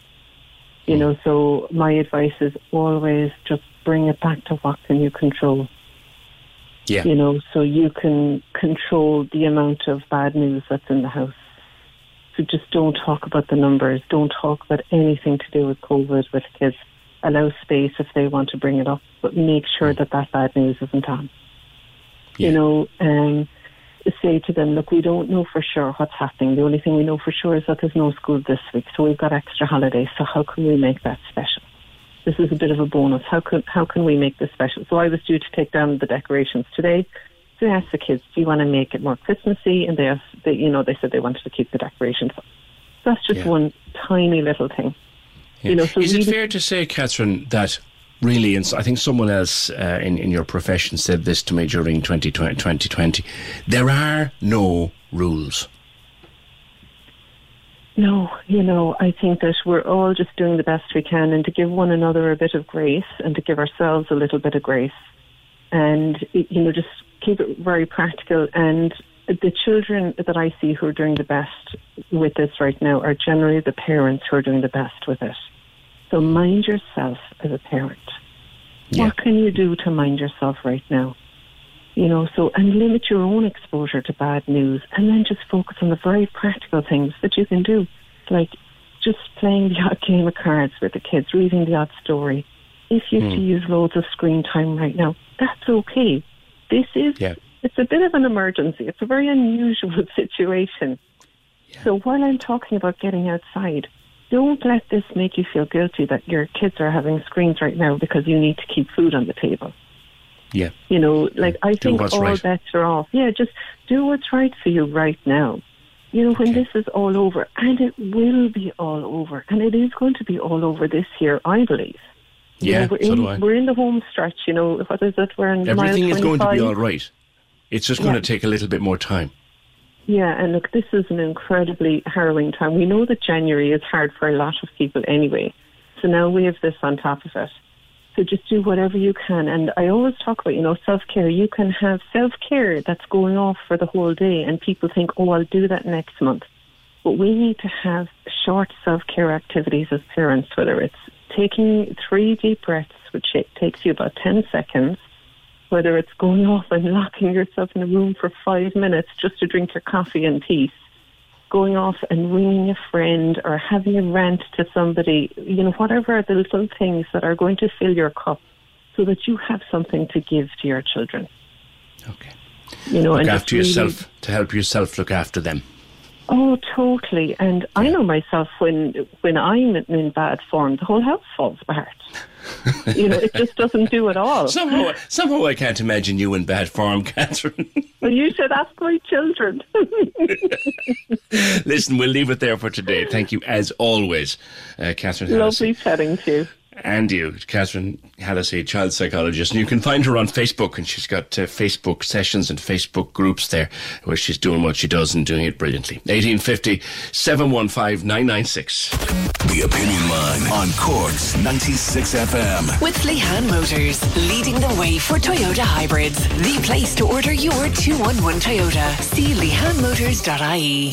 Access all areas on Cork's 96 FM. Your guide to nightlife on Leeside. Hi, it's Michael here with an update on Cork's entertainment. Owen Colgan, Irish cult comedy hero best known for his role as Boss MacDonald from Hardy Bucks, brings his new show to Cork in April this year. It's called Still Alive, and tickets for Owen's show taking place at Cypress Avenue on April 10th are now on sale from the venue's website. Access all areas. The Everyman Theatre presents the classic play Educating Rita by Willie Russell this Thursday, January 7th at 8 p.m. It's a live audio broadcast, and tickets and further information can be found at everymancork.com. Access all areas. Feel free to let us know at Access All Areas if you have a show coming up in 2021 or any live streaming events by emailing aaa@96fm.ie. Access all areas. Your guide to nightlife on Leeside. On Cork's 96 FM.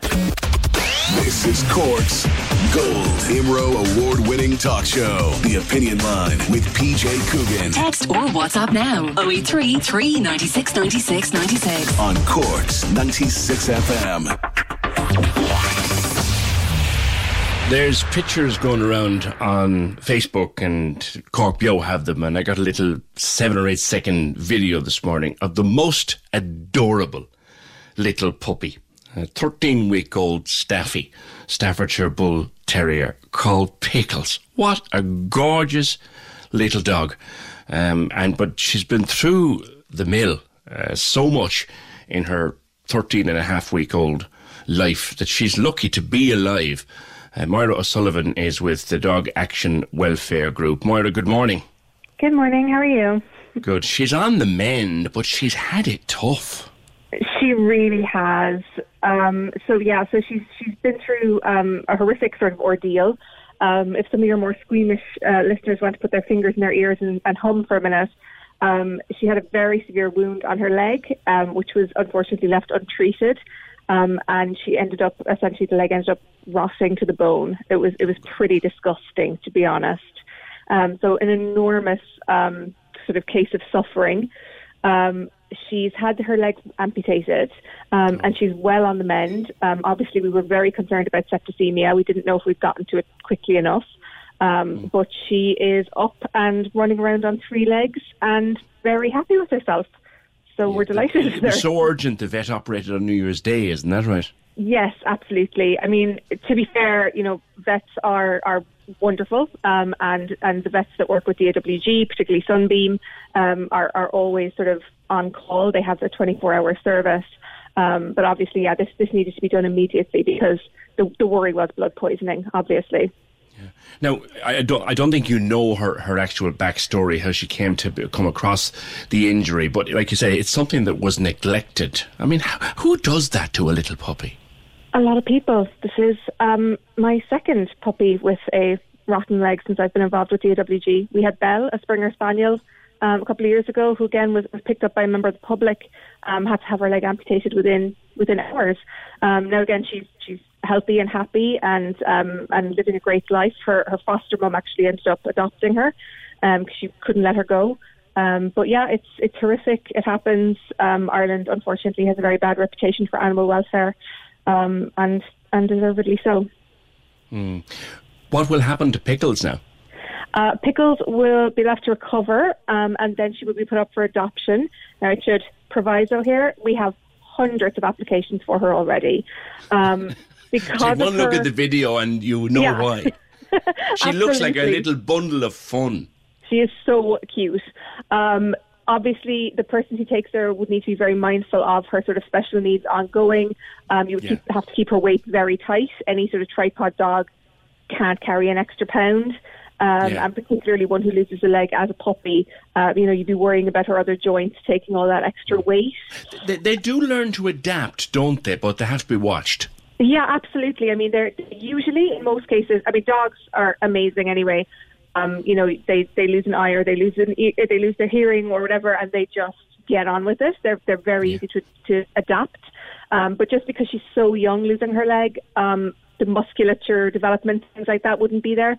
So it'll just be someone who will have to keep a really close eye on her going forward, basically. So we're looking for a very special home for her who maybe have experience in this before. Okay. Well, once again, thank you for the fantastic work you continue to do for Pickles and little dogs like her, Moira, and good to talk to you. Great. Thank you very much. I might just mention that people can donate through our Facebook page, or you can donate €4 by texting CDAWG, CDAWG, 250 300 to help to support the work we do. Okay, thank you very much. That's Moira O'Sullivan from DAWG. The Opinion Line with PJ Coogan on Cork's 96 FM. Gorgeous out there, but absolutely Baltic. Freezing. But lovely to look at. But like I was saying earlier to Catherine Hennessy, I'm saying, no, I'm not going out in that. Well, I suppose we probably should. We should try and get out at least for a few minutes a day. 1850 715 996 is the number. The text to WhatsApp 083 396 96 96. The email opinion@96fm.ie. Happy to be able to go right now directly to Cork University Hospital, where Dr. Jennifer Carroll is a consultant in the acute medical unit and their clinical director. I wanted to get an update on the situation at our key and most important hospital. Jennifer, good morning to you. Good morning, PJ. Thank you for having me on. Thank you Very for taking kind our of you. call. How serious is the situation at CUH as we speak at 11:05 this Tuesday morning? Well, as you've already heard on national news and local news, it's actually critical, really, the situation. But we are managing very well in some respects, in the sense that we are team players here and all hands are on deck.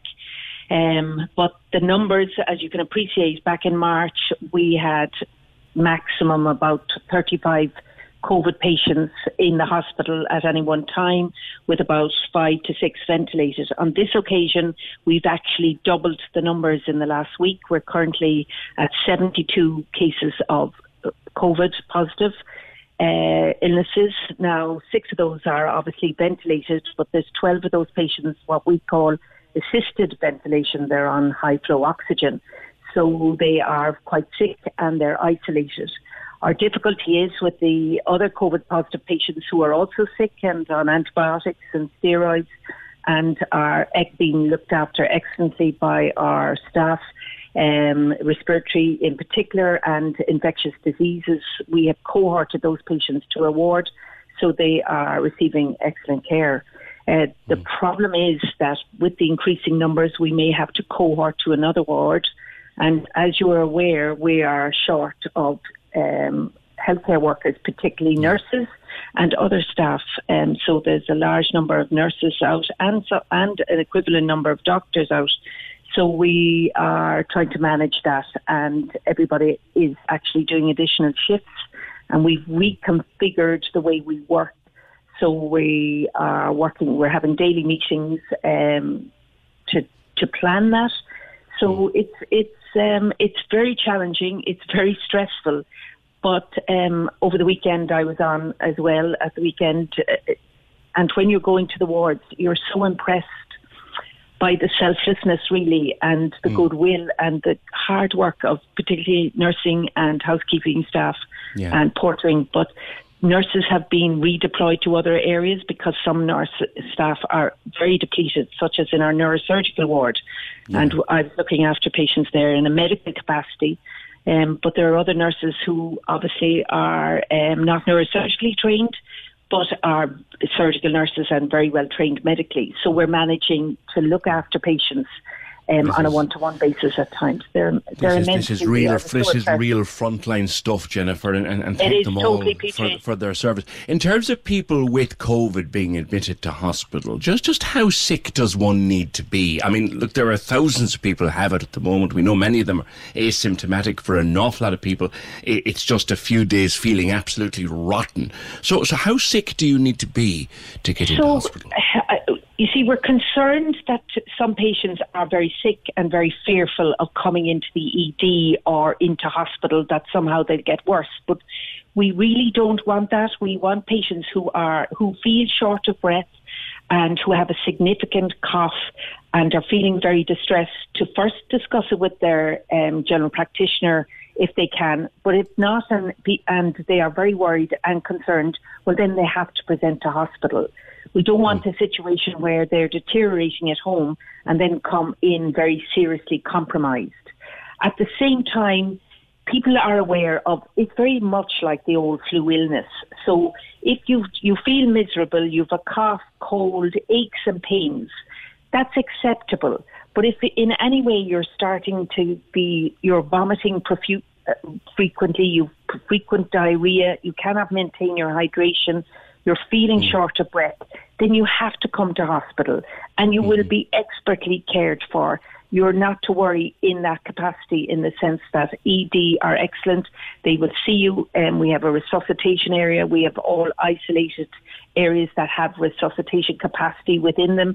So you have excellent staff. You will be picked up, if you need, by ambulance if necessary, but you will be excellently cared for. That's the one thing I can always assure everyone, that they will get the best care possible. What about people who are sick with other things, Dr. Carroll, or injured with other things that feel terrified to come to the ED because they might get COVID. That's it, PJ. We were very concerned on the last that individuals, we noticed there was a delay in patients presenting, particularly with worrying symptoms such as weight loss, significant weight loss that is out of the ordinary, that they're not eating, that they're feeling unwell, and they needed extensive investigation. So we felt our belief was there was a lot of delayed cancer diagnosis that we see in the acute medical unit.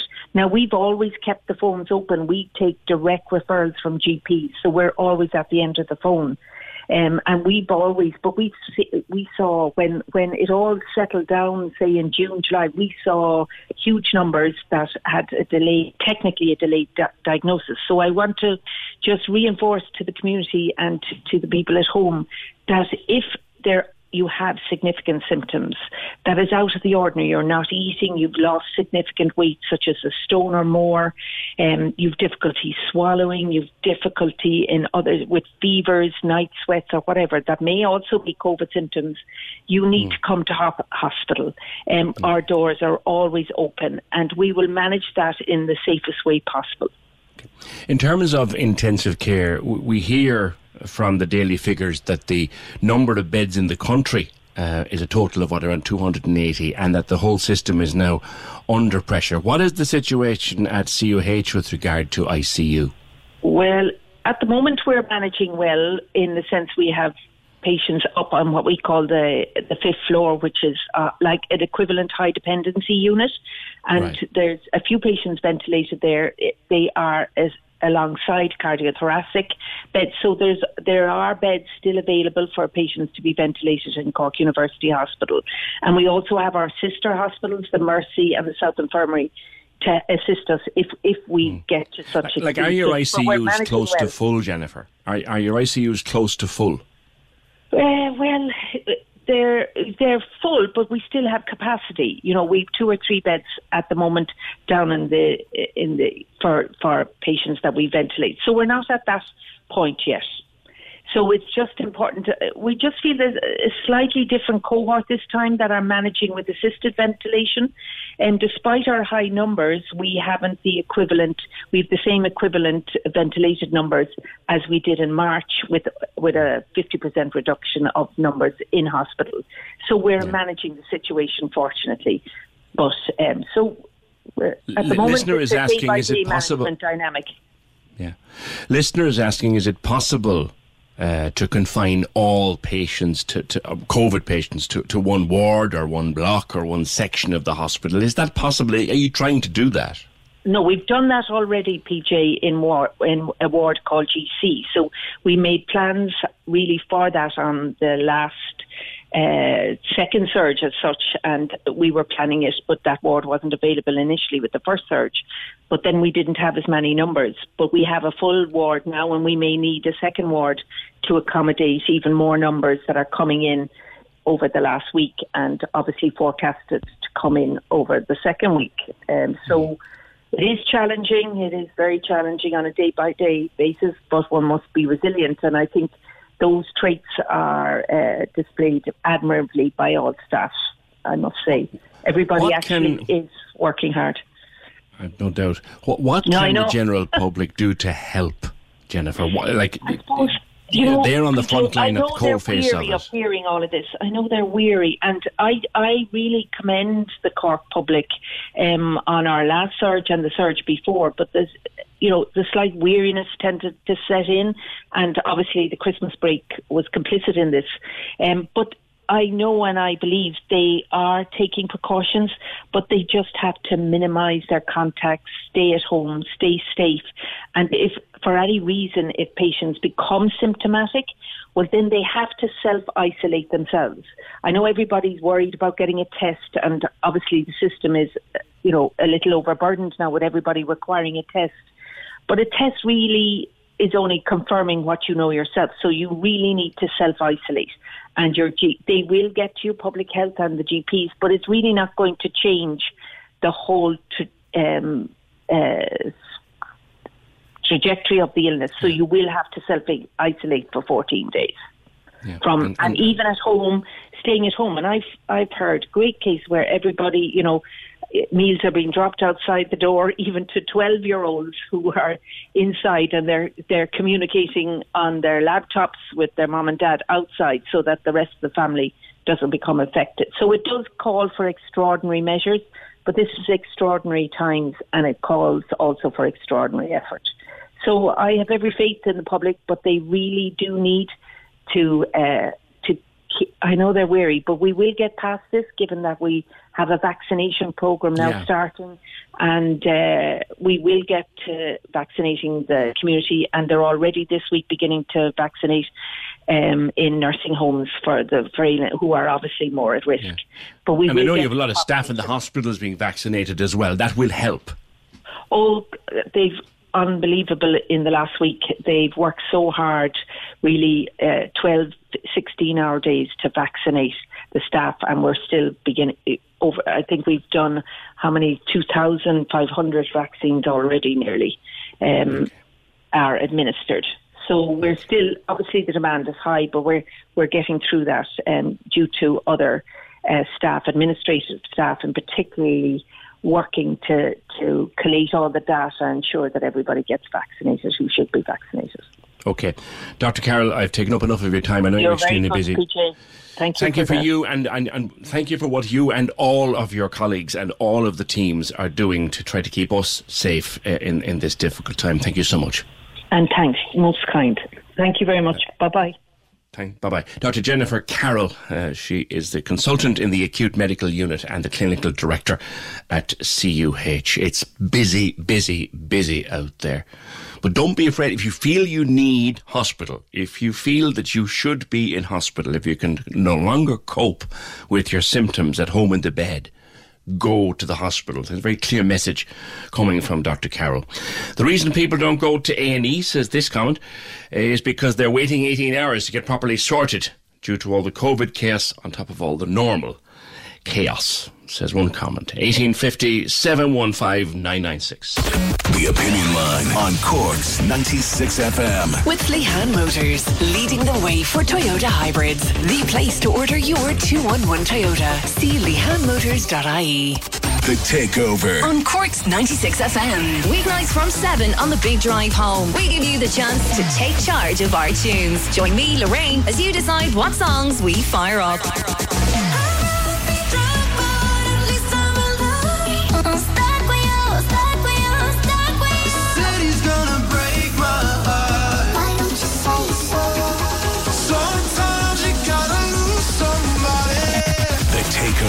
You pick what we play. With Cork Dental Care, take the first step to smiling with confidence. See corkdentalcare.com. You pick what we play. See our song list on 96FM Insta Stories.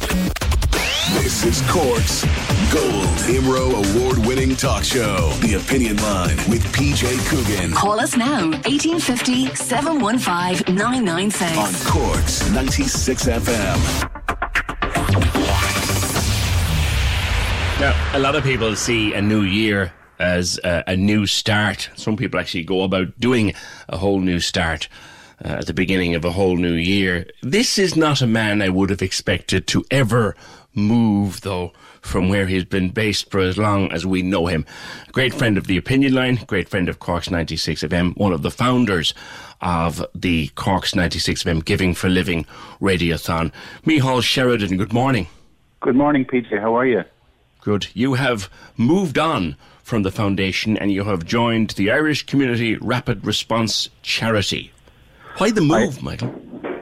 Yeah, look, I'd spent 13 years with the foundation. I had an amazing 13 years. You talked about things like Radiothon, which was a real phenomenon, and I'm sure will continue to be. But, you know, you just, I suppose, you get to a point where something catches your eye. And for me, really, the opportunity to work with Irish Community Rapid Response, to still actually be based in Cork, but to be running a national charity based out of Cork was really just an opportunity I couldn't miss, and still in the healthcare space as well, which was really important to me. Yeah.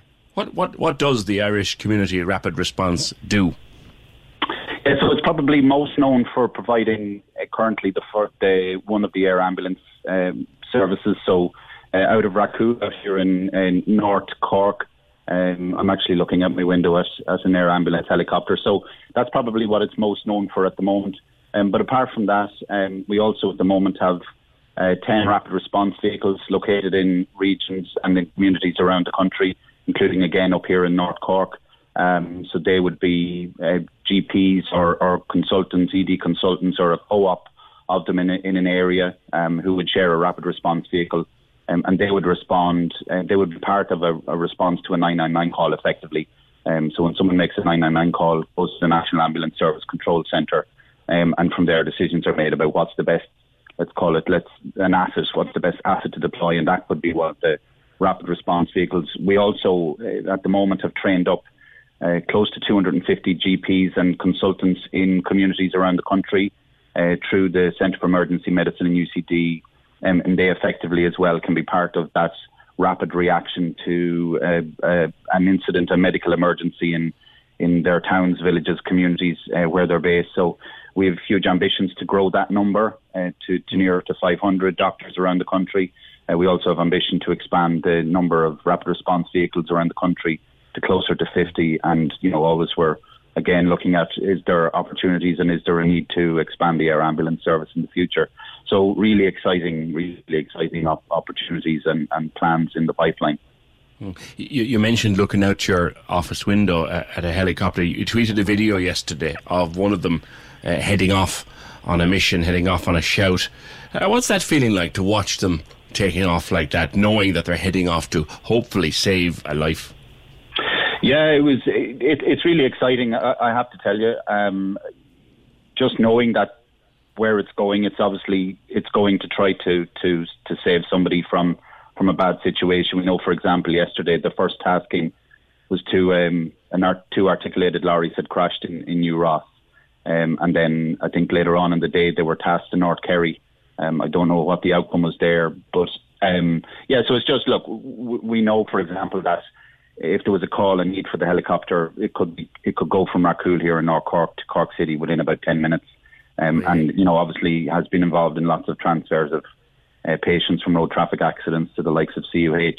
But also in recent weeks, it was tasked with taking a farmer from a remote farm in North County Clare up and airlifted him up to University College Hospital Galway. So, where there's issues around access or where there's a need for a speedy intervention, then where minutes really are critical, then obviously that's where the air ambulance kind of comes into its own. In your new role, of course, Micheál, you'll be responsible for keeping it funded. How much does it cost to run this service? Yeah, so annually to run the organisation completely, it's in around 2 million. The cost of providing the air ambulance helicopter is in the region of about 1.4 million euro per annum. So obviously it's a big need, but for us, we just believe it's an essential part of the response. And is there funding from government, Micheál? Currently there isn't, but that's obviously now that I'm in situ, we're going to look at everything. The first thing for us really is during what is a continuing COVID crisis is to try to identify where we can raise money from through fundraising. And I'm delighted we've a team of fundraisers who have started as well. One of them started the same day as me. So what we're doing actually over the next few days is we're starting to look at where are the opportunities for funding and fundraising, and we'll just start to explore all the opopportunities. But it is a big number in the scheme of things. But people would have seen recently in my last role this year or last year we had raised 2.8 million euro. So we're a national charity providing services in communities and towns and villages right across the country. So really we feel positive about the opportunity and the options to raise the funding necessary to maintain and also to grow the organisation. Well, Micheál, if you bring to it the kind of skill set and drive that you brought to the Mercy Hospital Foundation, and indeed to our radiothon over the years, it will be a massive success. I congratulate you on your new job, and we'll see you soon, old friend. We'll talk to you soon. Thank you, PJ. Happy New Year. Take care. And bye-bye. That's Micheál Sheridan, formerly of the Mercy Hospital Foundation, now with the Irish Community Rapid Response Charity. The air ambulance started there on Monday. 1850 715 996. Don't know if you watch the programme The Style Counsellors. It's back tonight. I've often said before that reality and makeover shows, they're not my bag, but this is a particularly good one. It's co-presented by Suzanne Jackson, who we've spoken to on the programme over the years, and Eileen Smith. An unusual, very unusual combination, but they take ordinary people and they make them over. Clothing-wise, style-wise, everything-wise, really lifestyle-wise. And it's proved to be a massive success, and their subject in tonight's episode, which is at 8:30 on RTE1, is from Cork. Her name is Tracy Ginty.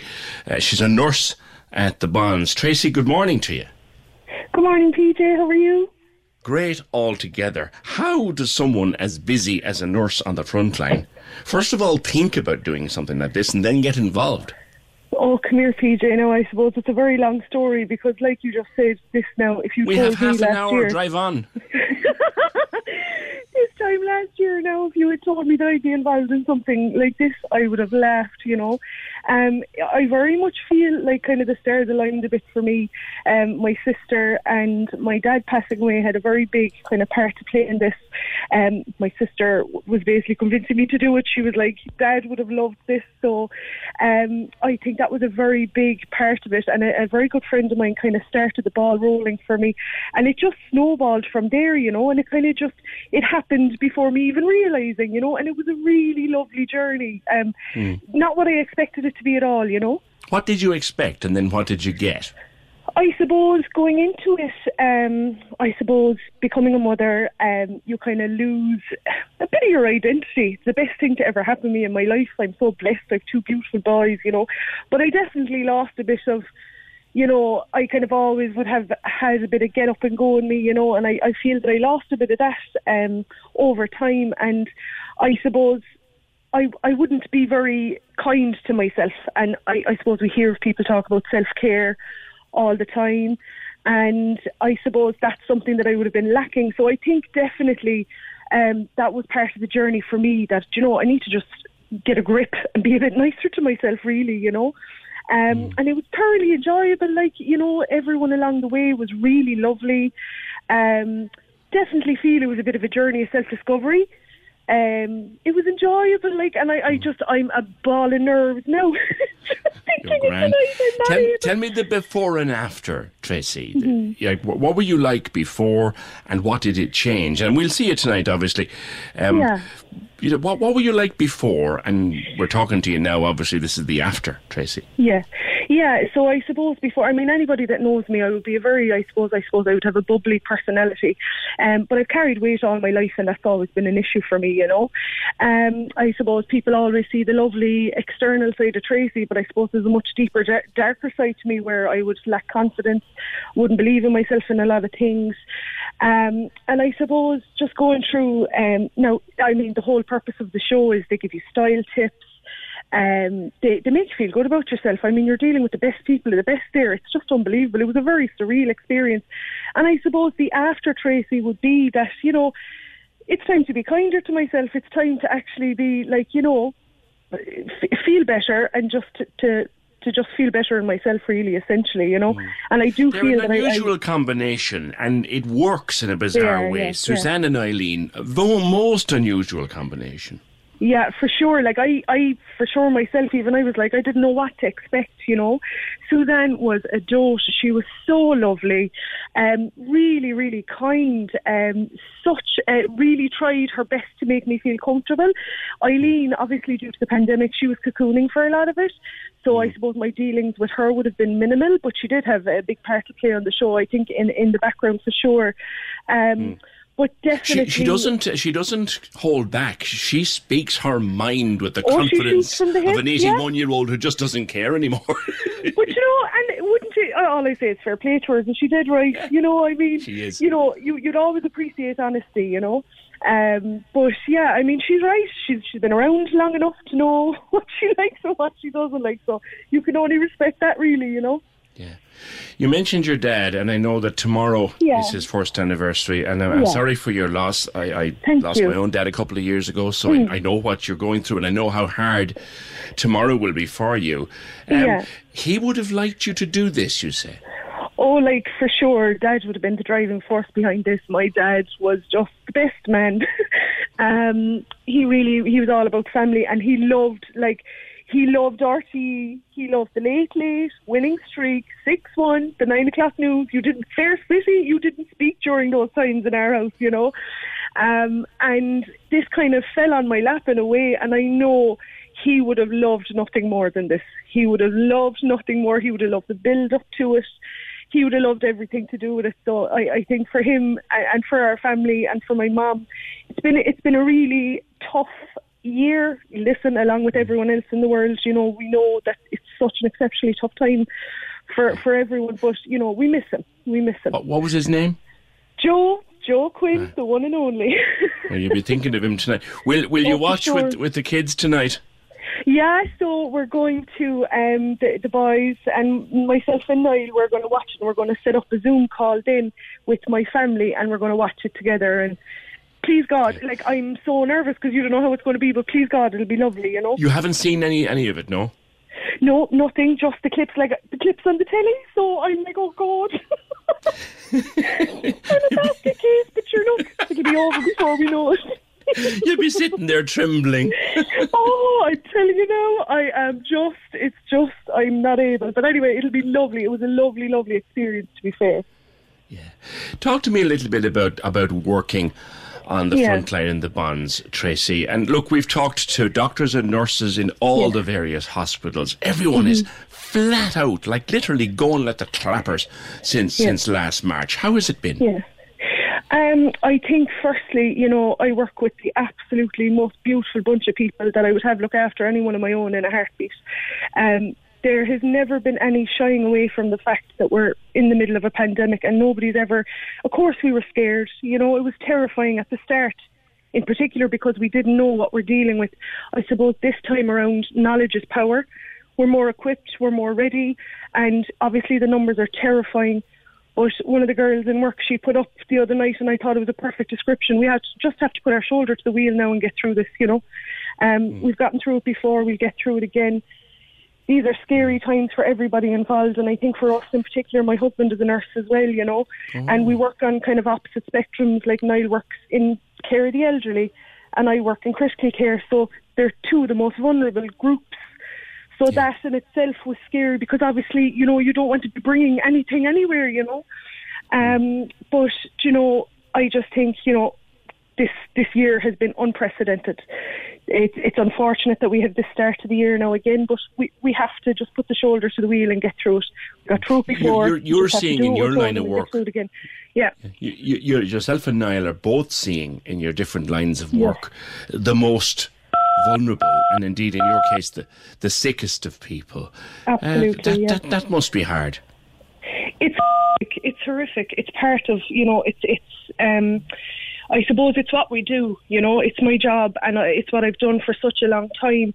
And a pandemic, you know, obviously it makes it a bit more scary, but it's heartbreaking to watch what people are going through. So I suppose what's paramount for us is kindness, you know. Treat people with the dignity and the respect that they deserve, and mind them, because nobody wants to be in hospital. People are always at their most vulnerable when they're in hospital.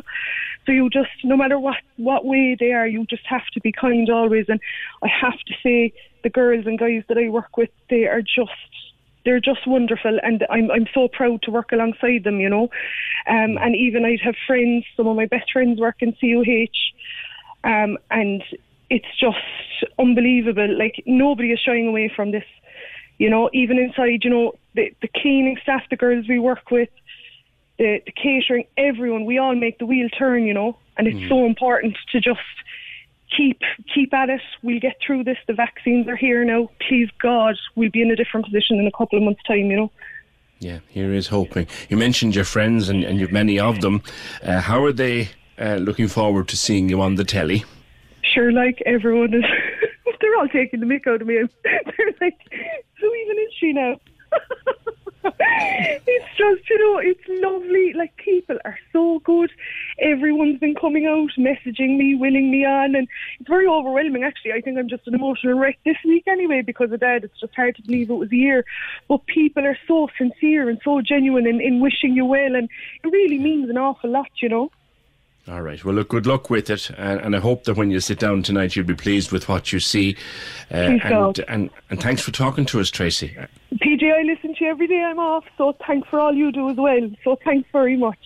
Thanks ever so much. That's Tracy Ginty, a nurse on the front line at the Bonds, but tonight she's the centrepiece of the Style Counsellors on RTE1 at 8:30. Somehow or other, I think it might be an essential watch. Actually, speaking of essential watches, I don't know if you saw, I was going to mention it earlier, I don't know if you saw it last night, but if you didn't, it's worth a watch on the player, the Marion Finucane documentary. It was one of the most beautifully made and incredibly well put together pieces of television I've seen in a very, very long time. Absolutely gripping. A tribute to a wonderful broadcaster, but a woman of many, many layers, many of which even those in the business didn't know. For example, I never knew how beautiful her Irish was until I saw her speaking in interviews on the programme. It's well worth a look. Marion is what it's called. It was RT last night. To be on the player now. 1850 715 996. The Opinion Line on Cork's 96 FM. With Lehan Motors, leading the way for Toyota hybrids. The place to order your 211 Toyota. See lehanmotors.ie. Cork's 96 FM has identified many advantages to wearing a face mask. Unexpected spot or pimple? No problem, you're covered. Lip sync to your favourite songs without anyone ever noticing. And say goodbye to chapped lips caused by cold winter winds. However, the main reason for wearing a face mask is the most vital to help stop the spread of coronavirus. Wear a mask. Wash your hands. Social distance. We're masking for a friend. Thank you from Cork's 96 FM. This is Cork's Gold IMRO award-winning talk show. The Opinion Line with PJ Coogan. Text or WhatsApp now. 083 396 96 96. On Cork's 96 FM. Lots of comments held over, which I will get to before we finish out for the day. But you'll have seen in the weather forecast in the last few days, if you read the newspapers in particular, mention of the beast from the east, which tore the guts out of us in March of 2018. And a number of articles that it may be on its way again. Now, we certainly know it's going to be very cold for the rest of the week, and we think there might be some snow on Thursday. But let us see what is coming and why we should perhaps be keeping a weather eye open for it. Let's go to our man at UCC Weather, Cathal Nolan. Cathal, good morning to you. Very good morning. Cathal, explain to me first of all what the beast from the east is. There's all sorts of big words associated with it, but there is something up above our heads at the moment that could bring hell and high water down upon us. That is the case, and I suppose if we look back at the conditions that were responsible for the original beast from the east, let's say in 2018, it was as the result of what's called a sudden stratospheric warming event. Now that sounds like a very highfalutin phrase, and certainly it is, but if we break it down, really what it is a sudden warming of the temperature in the Earth's stratosphere. It's around about 50 to 70 kilometres above the surface of the Earth, typically over the Arctic region. And when this occurs, basically, we see quite a large displacement of the traditional weather patterns that we see at this particular time of the year. So instead of the wind circulating in a west to east direction around the Arctic and keeping that colder air trapped across the regions, we see a reversal of that, and it starts to flow from an east to west direction. And that gradually takes a couple of weeks to influence the weather patterns that we see closer to the surface within our atmosphere. And gradually then we start to see a change in wind direction at the surface, also going from a east to west direction instead of the traditional west to east. And of course, at this time of the year, when we see winds coming from the east or the northeast, we see very cold conditions in this country. You mentioned the warming. The old saying that they used to have, "It's too cold for snow." Is that where that comes from? I don't think it is. I don't think that's where it comes from exactly. There is a phrase, all right, that it can be too cold for snow, and I think that really translates to when we have exceptionally cold temperatures. Generally, it's as a result of a lack of moisture within the air. So when you have exceptionally dry air, it also means that there's obviously quite a small chance that you're going to have any sort of precipitation or any snowfall. So I think that's more or less where that particular phrase comes from. Now, looking ahead to the next few days and this thing building in the stratosphere, is there any possibility, do you think, Cathal, that we will see a revisit of what happened to us in March of 2018? In the immediate sense, no, is the simple answer. So over the course of the coming week, we will see our conditions remain pretty cold across the country. Certainly nighttime temperatures will dip as low as -3 to -6 degrees in some parts of the country. There will be very frosty conditions, dangerous driving conditions on roads, certainly on untreated surfaces. And then on Wednesday night, probably into the early hours of Thursday across Cork, there is the risk of some snowfall. So there is a weather front passing down from the north, and as it encounters that colder air across the country, it is expected to turn to sleet and snow. Some accumulations of snow in places, especially so across around above 100 to 150 metres. So certainly the northern half of Cork probably has the highest risk of seeing snow. Right. There's no real danger that we'll have several inches of it dumped upon us like what happened in March 2018? Or is that something that could happen, seeing as this thing, like you said, can last for weeks? Is that something that could happen?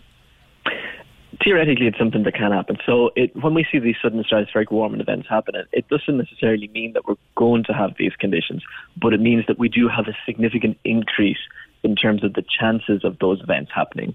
When we see these events actually taking place within the stratosphere, it takes around about, I think, 10 days to 2 weeks for that to filter its way down through the various layers of the atmosphere and eventually to start to make impacts on the surface. So the fact that it's occurring at the moment, we maybe won't see any significant changes in our weather patterns and for at least another 10, 14 days at least. So it's something to keep our eye on, certainly towards the second half of the month and certainly as we continue on then through February as well. It is particularly cold this week. Just hearing the weather forecast there after the 11 o'clock news, it's just 1 degree. Now, it's lovely weather to look out at. It's very cold to go out in. Is it unusual for the time of year, for the first week in January, to be that cold? Or do we kind of forget that winter can be cold? Has it been unusually mild in recent years? I suppose in recent years we haven't had particularly cold winters. Arguably this will turn out to be the coldest spell or the coldest winter since, I suppose, 2010, so a decade ago. We typically in Ireland, we do experience cold conditions at various stages throughout the course of the winter. Some winters certainly are milder than others. This winter at the moment is shaping up to be one of the coldest, as we said, probably since 2010. So it is a little bit unusual, I would say, that we're having such a prolonged spell of cold conditions like we have. Why does it sit down on us for so long? Does it just, like, we know how heat waves can sit down upon us if certain conditions allow. So how does a cold spell sit upon us? What conditions allow that to happen? If you look at the conditions that produce heat waves and that produce very cold spells in Ireland, a lot of the time you'll find that they have quite a number of characteristics that are very similar. So predominantly in this country, we get our warmest or we get our coldest weather when we have what's called blocking anticyclones. And they typically sit either directly across the country or they sit over Scandinavia, Iceland or Greenland. And what they do is essentially they divert the typical flow of the Atlantic weather fronts or weather systems that we see coming across the Atlantic. They typically divert them then farther to the south. And so we start to draw in much either colder air in the winter or warmer air in the summer from the near continent. And that's essentially how we get these prolonged cold spells or prolonged warm spells. Okay. Well, we'll keep an eye to it. You say there might be some snow on Thursday, but so far no sign of a repeat of March 2018, which I think a lot of people will welcome. Cathal, thank you very much as always. My pleasure as always. Thanks very much. Cathal Nolan, UCC weather forecaster. There will be no red alert this time, is what he's telling us, which, do you know what? With all that's going on, that can't be a bad thing. It can't possibly be a bad thing. Let's just clear up with some of your comments because we've been holding them over. It's been a busy morning on the comment screen. Must agree with the doctor, that's Dr. Jennifer. I was in GC ward in November with a clot near my heart due to COVID and I got excellent care. On screen time, and we were talking to Catherine Hallisey about getting the children away from the screens and getting them out of the house for as much as you can, even a little bit every day. In our house, my problem is getting my lads in they'd happily stay out all day, whatever the weather was. Take last night, for example. It was Baltic, and all I was getting was, 5 more minutes, ma'am, 5 more minutes, when I tried to get them in. Not really a bad complaint. On beauty spots, and people worried about travel to beauty spots and packing the beauty spots out at the weekend. We're talking to Councillor Audrey Buckley about that earlier on, and she's wondering, can you not just stay within your 5 kilometres? I live by a beautiful wood, Tracton Wood. There was lines of cars and people with their dogs, no masks on them, last weekend. I couldn't get in or out of my house because people just parked wherever they liked. I don't know what you think of this, but I was like a prisoner in my own home. It's not good enough. People don't seem to care. What's wrong with them? Do they think they're immune to the virus? That's in from Mary. And on the schools, and we will probably have a decision by this time tomorrow. We should know what's going to happen. Whether the schools will be staying. I think we can kind of take it that they probably will be. SNA, this man, SNAs work even closer to the children than teachers. Vaccinations should be a priority for teachers and SNAs. This is not an adult strain. Children get and have got COVID, and it was passed from child to child. I work in a school. I should be going back tomorrow, but this is different. It's more aggressive. Everyone needs to just stay in for 2 weeks, and then when numbers die down, return. And on WhatsApp also, PJ, just shut everything down now for 2 months. Take the hit. Otherwise, we'll be just in and out of level 5 again. That's it for this morning. The programme edited by Terry Brennan, produced and researched by Fergal Barry. Thanks to Wayne Hilton on the desk back at base. And I'll talk to you tomorrow, just after 9. Hey, it's Danny Pellegrino from Everything Iconic. Ready to upgrade your style game without blowing your budget? Check out Quince. They've got all the good stuff, shirts and polos, activewear, and fine leather goods, all at 50 to 80% less than other high-end brands. And the best part? They're all about safe, ethical, and responsible manufacturing. Get that luxury vibe without the luxury price tag. Hit up quince.com/upgrade for free shipping and 365-day returns on your next order. That's quince.com/upgrade. Hi, I'm Daniel, founder of Pretty Litter. Cats and cat owners deserve better than any old-fashioned litter. That's why I teamed up with scientists and veterinarians to create Pretty Litter. Its innovative crystal formula has superior odor control and weighs up to 80% less than clay litter. Pretty Litter even monitors health by changing colors to help detect early signs of potential illness. It's the world's smartest kitty litter. Go to prettylitter.com and use code ACAST for 20% off your first order and a free cat toy. Terms and conditions apply. See site for details.